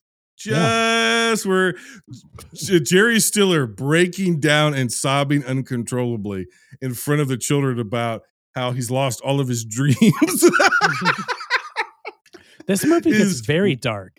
It gets real weird, yes. Which I think is the Judd Apatow. And so I wanted to make a correction earlier. I think I was conflating two things. What I meant to say is I think Stephen Brill, the director, I think you owe a lot of this movie being a competent film because he has directed several comedies that I've enjoyed and I think are well made. And I think that one, Stephen Brill elevates it. Two, the writing, like Judd Apatow, like you mentioned. And then three, the acting. Ben Stiller he's going all in. We talk about Christopher Lloyd, or at least I did on the last movie. Ben Stiller is all in 110% with this character. He is insane, full-blown evil villain. Yes. In this kids movie, at this kids camp. It's so ridiculous and over the top. And never for a second does he phone in one scene in this film. Even his introduction to them, he was like, I was raised privileged and educated only by private tutors alone as an only child. So this will be my first time interacting with children. And he's a grown man, right? Yeah. Like just that line, I was like, oh, this is going to go horribly wrong. Him stepping on shattering glasses in the food hall and walking across it for no reason, just to it's deranged. It is. It's so funny. And I think that's, again, like, I think you get a lot of the fun kids stuff from Stephen Brill. And I think you get all the dark humor with Judd Apatow. And Ben Stiller is giving it his all and is totally deranged as this character, which is wonderful. It's just the most hilarious thing. It's what works so well in Dodgeball. It's like you have such an evil, crazy character and he's a gym owner. Like, it's ridiculous that someone would be this super villain type character owning a camp or owning a gym, and it works so well. And I think it's even funnier in this situation because it's a kids camp. Like, he's taking this so seriously that people should be fit, and like it's just it's a funny situation to be in, and these kids don't give a crap, and it's hilarious to watch them fight back. And finally, I mean, first of all, like you said, the kids are hiding stuff everywhere, and it's just funny that they show up to camp and they know the routine. They've got all the candy and all the food hidden everywhere. It's a really funny situation. And then he comes in and sees them, like, no one's losing weight, so they takes them all out in this crazy hike. And then, you know, is that the part where what's his face, I can't remember the guy that you like, the Goldberg character. Whatever his name is, I just can't think of his name. I'm blanking on it. Josh in this. Josh, there you go, thank you. Where he does the thing where he like sits in his face and then they think that like he killed this kid or something, like he disappears. Well, the movie actually 100% plays because he's like, oh, you're a real funny guy. You're real funny. Yeah. And he's like, we'll see who's laughing last. And the next morning, he's just gone and the bed is stripped. And you're like, wow, that's pretty dark shit. That's the dark humor that, again, which I think comes from Judd Apatow, and it's like, it's crazy that they go this place in this Disney kids movie. But I mean, they end up kidnapping him. They end up imprisoning him and, you know, put him in jail while they have their run of the camp, and they're all going crazy and eating whatever they want. And I think that gets a little bit into the fulfillment as well. Yes. Like, I mean, obviously it's crazy and unhealthy and all that, but as a kid, and you know, this is a part of the, like, when I was a kid, I'm like, man, if I could just go and eat pizzas and ice cream and whatever, you know, it's just like that silly thing of like, do whatever you want, no rules, there's no parents. So I think that you can have a lot of fun with the situation. And then they bring him back to earth, and you know, you've got the counselors that are just like, yeah, how did you think this is going to end up? And then I think it's funny where you have like the Paul Feig character, Tim, who like, he's getting in on it too. He's crazy. And, you know, he used to be overweight himself. And so now he's like indulging with all the food and everything. And it just, I don't know, you get these very relatable parts that are fun. And then they all wake up from that. And and then they have the Parents' Day, right? It's parents come and they show them the video, which is like this horror video. Yeah. Which is hilarious. The way that all the parents are like, "Oh, this is so lovely," and then the horror video plays, and you see Tony yelling at him. And then, kind of in the vein of Ernest, the showdown with the Mad Max war, you have Tony. Is it Tony Perkis?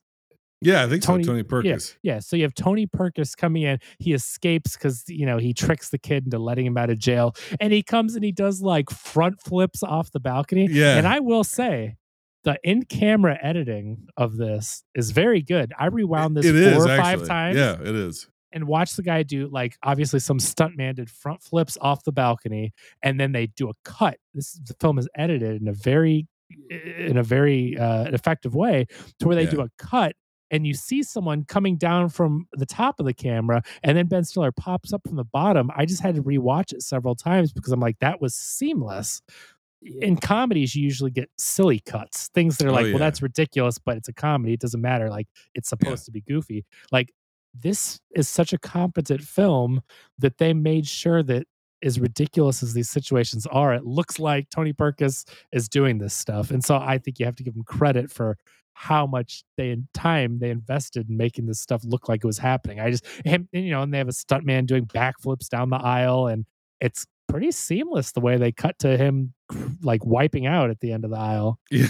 It just it does. And what I like about the movie is it doesn't then come back around and go, well, this whole thing, the kids do what they want, whatever. But in the end, they realize they're gonna have to lose the weight. And there is a part of that, but the peak of the movie isn't about these kids losing weight.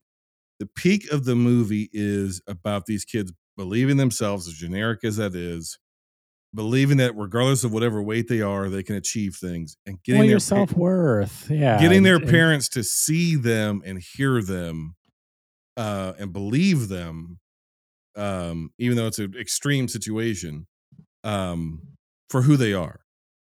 And that's what happens, because that's like, okay, I don't want to go too into it, but the contradiction between Tony Perkis and these kids is Tony Perkis was a fat kid whose rich dad was aloof towards him, and he never had anybody care about him and love him except for to train him, teach him, and discipline him and try to get him to be in shape. Now he's super in shape, but he's never learned to accept and love himself, and so he's crazy. And then you have these kids who, are at a fat camp and learn the opposite lesson. They learn to care about themselves and so forth and so on. And so when they do start to lose weight, it's a minor note in the story, a minor note in their life. It doesn't define their identity, and it's because they want to lose the weight. Yeah. And just having a simple thing of having your protagonist contrasted with your antagonist and like, these are the monsters these kids could turn into and all this sort of stuff. That's why he's kind of their worst fear. And also that's why he's so antagonistic towards these kids, because he sees himself in each and every one of them, this version of himself he hates. He's been taught to hate. That sounds ridiculous for a movie called Heavyweights. It's about obese children.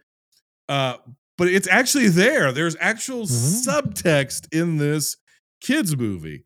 And I think it has a really good lesson to it, and it's not in a mean-spirited way. They're not. It never feels like they're making fun of these kids because they're overweight. They're definitely more making fun of Tony Perkis and the German counselor and all that stuff.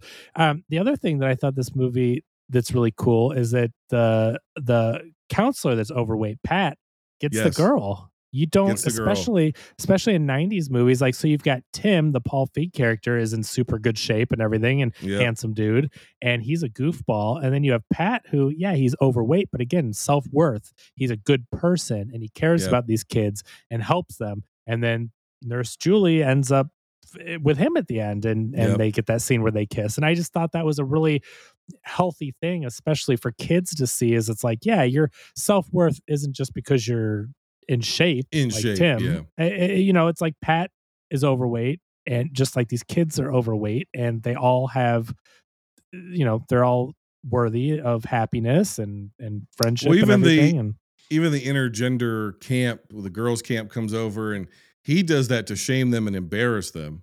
Purkis. And instead, when the boys get out of their shell and believe in themselves, they are having a great time, and the girls are having a great time, just the way they are. And then that makes him mad because he did the whole thing to try to like shame them into losing weight or whatever. Yeah. So I don't think Disney would be making a movie about obese children and calling it Heavyweights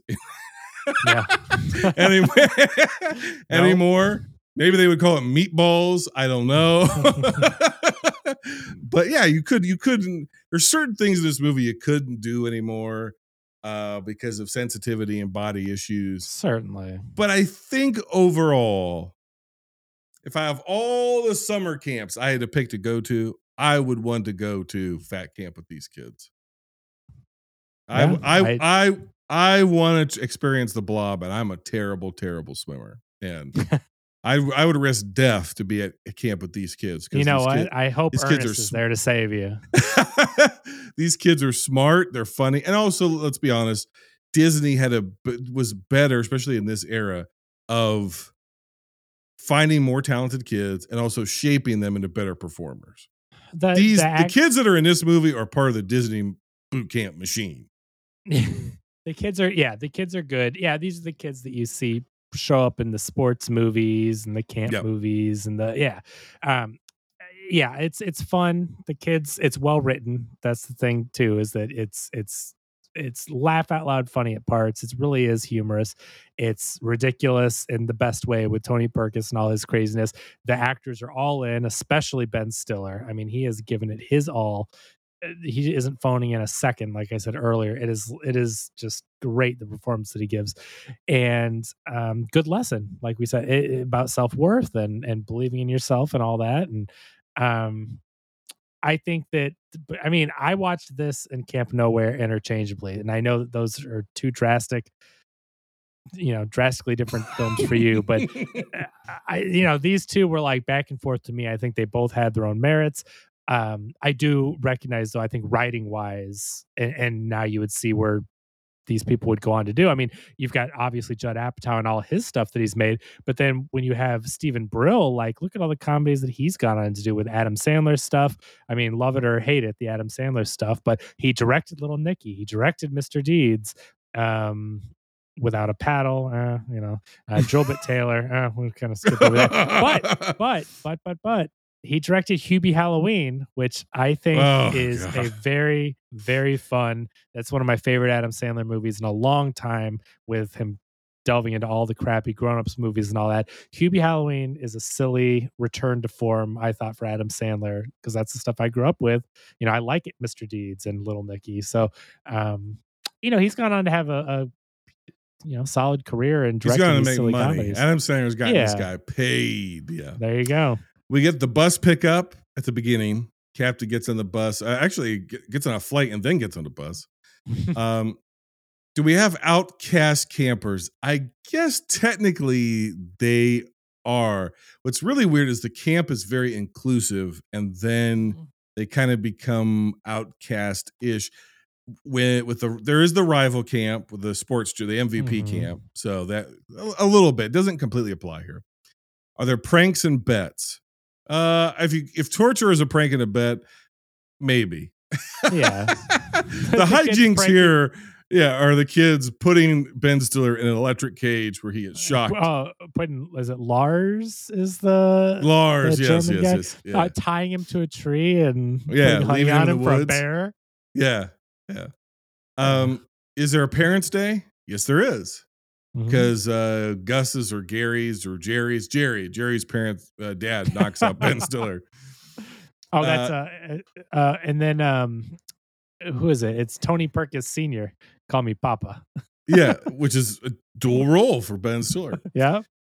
We've got a rival camp MVP. There is the big race, which is the unfortunately named Apache Relay, where everybody dresses up in Apache like leathers.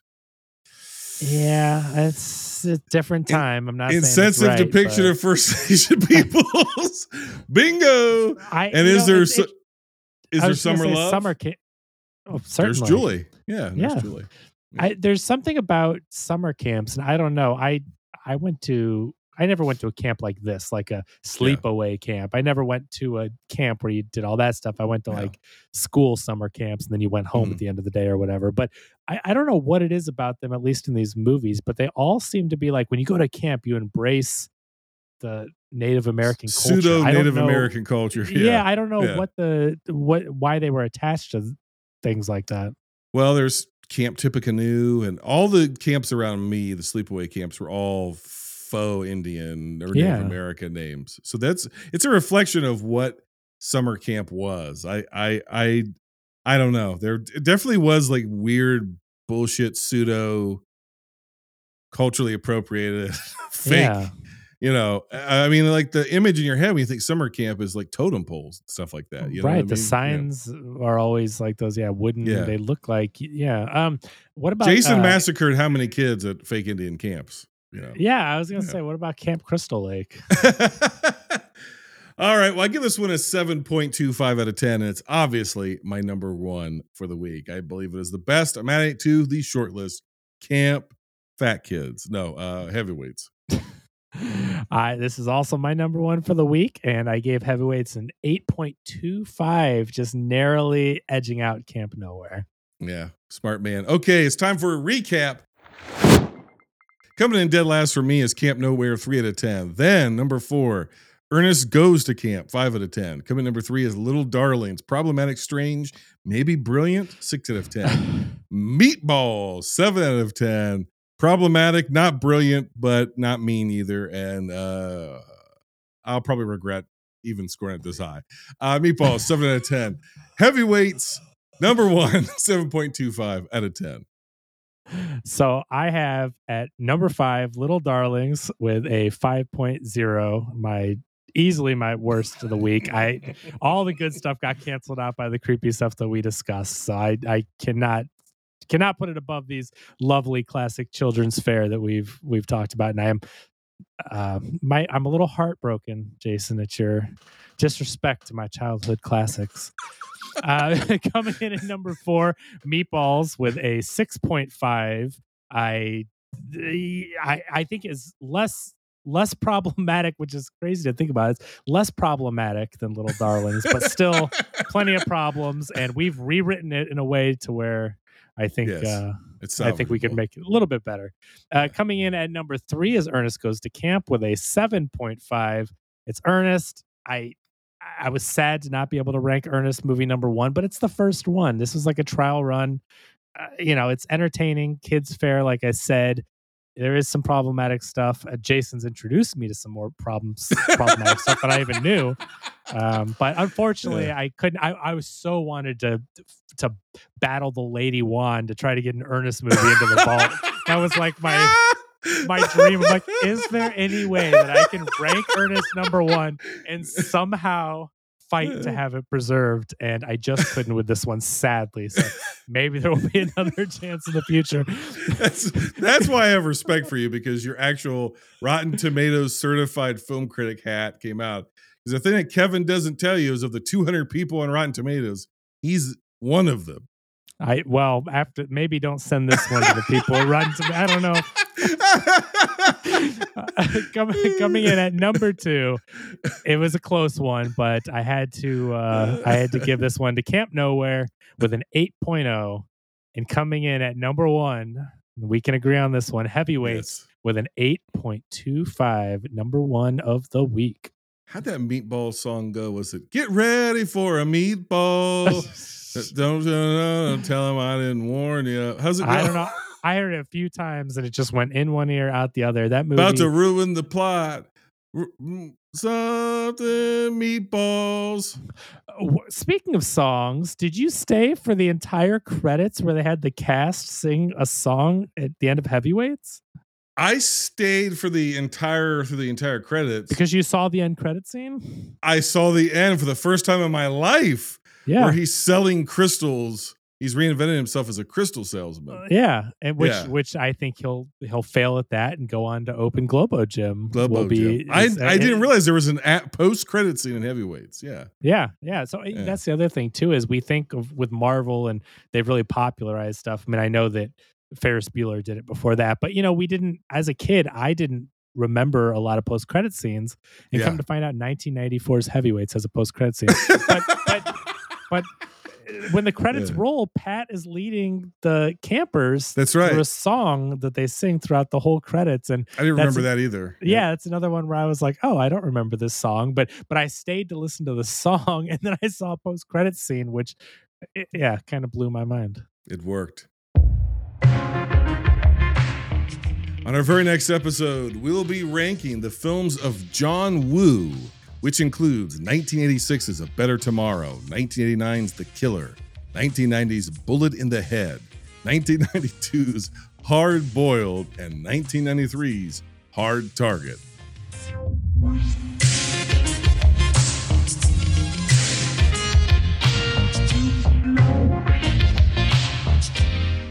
Could you imagine going from Little Darlings to Bullet in the Head? What other shows going from Ernest Goes to Camp to Bullet in the Head? I don't think there are. I think we've made history and forever will. That's right. Well, this has gone on twice as long as I thought it would, Kevin. This is unbelievable that we've just talked 3 hours about these movies. I honestly can. I probably have a missing persons report out right now for me. It is the middle of the night as we've gone from normal waking hours to the middle of the night talking about Ernest Goes to Camp, but I couldn't have done it without. I can't imagine wasting this much time with anybody else other than you. Everybody knows you. Everybody loves you. You're Real Spoilers. You're celebrating your 10th year of doing Real Spoilers, over 700 episodes. The 3 core members remain. Joe, I guess, was an early addition, but has basically now produced more episodes than the 2 original guys. It's true. No, Joe was an early addition in episode 1. Oh, I didn't realize he was at the first. I thought he was like on episode 2 or 3. But he was brought in to be a guest on our comic book episode, and he just never left. Yeah, never left. Was nearly killed this year, but did still manage to record podcast and is finally on the mend. So great things over there from Real Spoilers. There's so much crossover. Go to their Patreon, patreon.com/Real Spoilers. I'll see if I can do your plugs for you. If they like everybody, but they'll like you a little bit extra if you go to facebook.com/League of Show Sharers, join the fan community League of Show Sharers, and share a show. You have to share episodes either on Facebook, TikTok, Twitter, whatever, and they'll shout you out. If you want a cheap plug on their show, they'll give it to you. Tom does it at the beginning of every episode for his shameless plugs and shout outs and whatnot. And they will shout you out if you are a sharer of the show. You've probably heard Binge Movies on there a number of times. And longtime subscriber of Real Spoilers. Listen almost every week. There's certain movies I don't want spoiled, but then I go back and listen. And yeah, it's great. It's a great show. You've got great chemistry between the 3 of you. You're all 3 distinct personalities, and that's why it works. And thank you. You got Tom, who is an older, more curmudgeonly man who's gotten more curmudgeonly as time has gone on, but has got a very sharp wit and has a encyclopedic knowledge of a lot of old-timey references. Very, very dry sense of humor, but very funny. Has a professional broadcast background. You have Kevin. Kevin is a professional film and theater reviewer. For the St. Louis area and globally, thanks to Real Spoilers. Kevin is the more, I would say, idealistic. He tries to see the good in everything except for meatballs. He tries to see the good in everything. And Little Darlings. Little Darlings. Yeah, he tries to see the good in everything. He tries to find something positive, unless it's Mario. And then,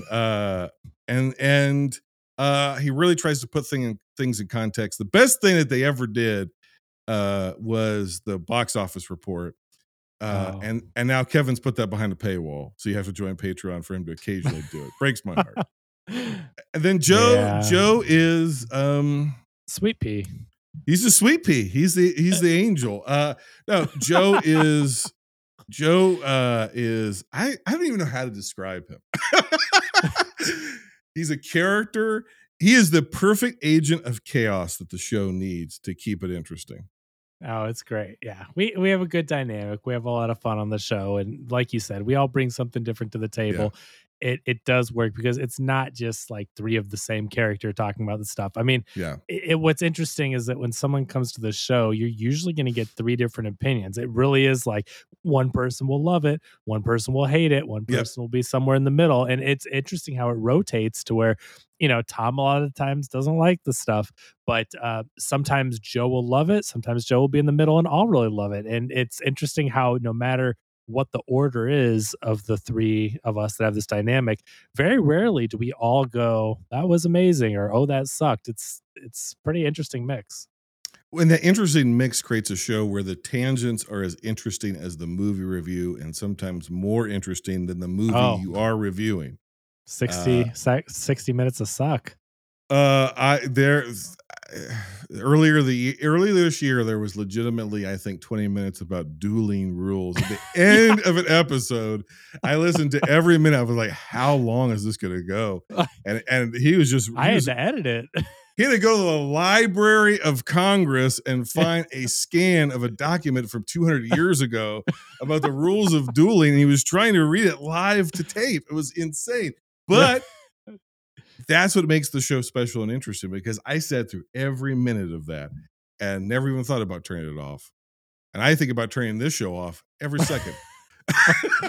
Well, thank you. No, we really appreciate it. We appreciate you being one of our long-suffering listeners, as we say. And thanks for putting up with us and caring enough to have us on the show every once in a while. So this was fun. Even though you broke my heart a little bit with these. Let me say the last positive thing about Real Spoilers. Something happened earlier this year on that show where you and Tom liked a movie. Not to the same degree, but you both were positive on it. Joe didn't like it at all. The movie doesn't matter. I mean, it doesn't matter which movie it was. And Joe was like, this movie's no good, blah, blah, blah, blah. And the two of you didn't pile on him. You weren't like, oh, you're stupid. It just explained maybe some things that he did, the context that he wasn't thinking of. Yeah. And he said something that no movie reviewer, no movie podcaster ever says. He said, you know what? Maybe I'm wrong about this one. And when it comes out on video, I'll give it another chance with that context in mind, and maybe I'll like it more. The fact that anybody on a podcast would be like, you know what? Maybe my opinion isn't completely informed. I'm thinking that maybe I'm opening my mind to maybe be wrong about this one. That never happens. I honestly thought it was so wholesome and wonderful. I sent him a DM right after I got done listening to the episode. I was like, Joe, that is the most wholesome thing I've heard. And he was like, what? He was like, what the hell are you talking about? And I was like, no. But it's like, that doesn't happen. But it does happen on your show. It does happen on Real Spoilers. Well, thank you. That is one thing that I wish there was more of when it comes to conversations online, whether it's movies or anything, is that, all this stuff, art is subjective, as people say time and time again, and it's all opinions. And I think rather than just shutting other people out or people that have different opinions, as happens, whether it's film Twitter or just the world, politics, anything, listen to the other person, listen to theirs, because they are opinions, but these opinions are oftentimes informed by things, whether it's experience, the movies you've seen before, the games you've played before, whatever it is.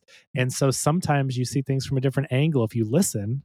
And it's not to say like, oh, I'm right, you're wrong. It's to say, well, I liked it because of so and so, and the other person goes, well, I never thought about it like that. Maybe, or maybe they say, yeah, I get it, but not for me. And that's okay too. But, it's about listening as much as it is about talking, giving your opinion. So even though I wasn't able to convince you today that Camp Nowhere and Ernest are great movies, maybe you thought a little more highly of them. I don't know. No, if anything, I actually lowered the score of Camp Nowhere from a 4 to a 3. That's not a joke. Oh, wow. Okay. As we talked about it, I was like, oh, it's worse than I remember. Okay. So it doesn't always work. So I'm not Joe. I'm not a wholesome person who is open-minded. My opinions are right. Your childhood is wrong, Kevin. And if you liked Camp Nowhere and you're listening to the show, you're wrong and your childhood experience was wrong. My childhood experience was right. Well, I just have to say, from the top of the episode, I have been enlightened. So take that. That's true. That's true. I'm still a very low Thetan level, so maybe I just haven't seen the true genius that is Camp Nowhere. Tell me if I'm wrong. Tell me if this episode went too long. Follow Kevin. Follow the show. League of Show Sharers. Give him a 5-star review. Follow him on Spotify. Follow him on Good Pods. Follow him on Stringer, Spreaker. Follow him on Sling TV, Amazon Music. Give him the soul of your firstborn. Until next time, binge on.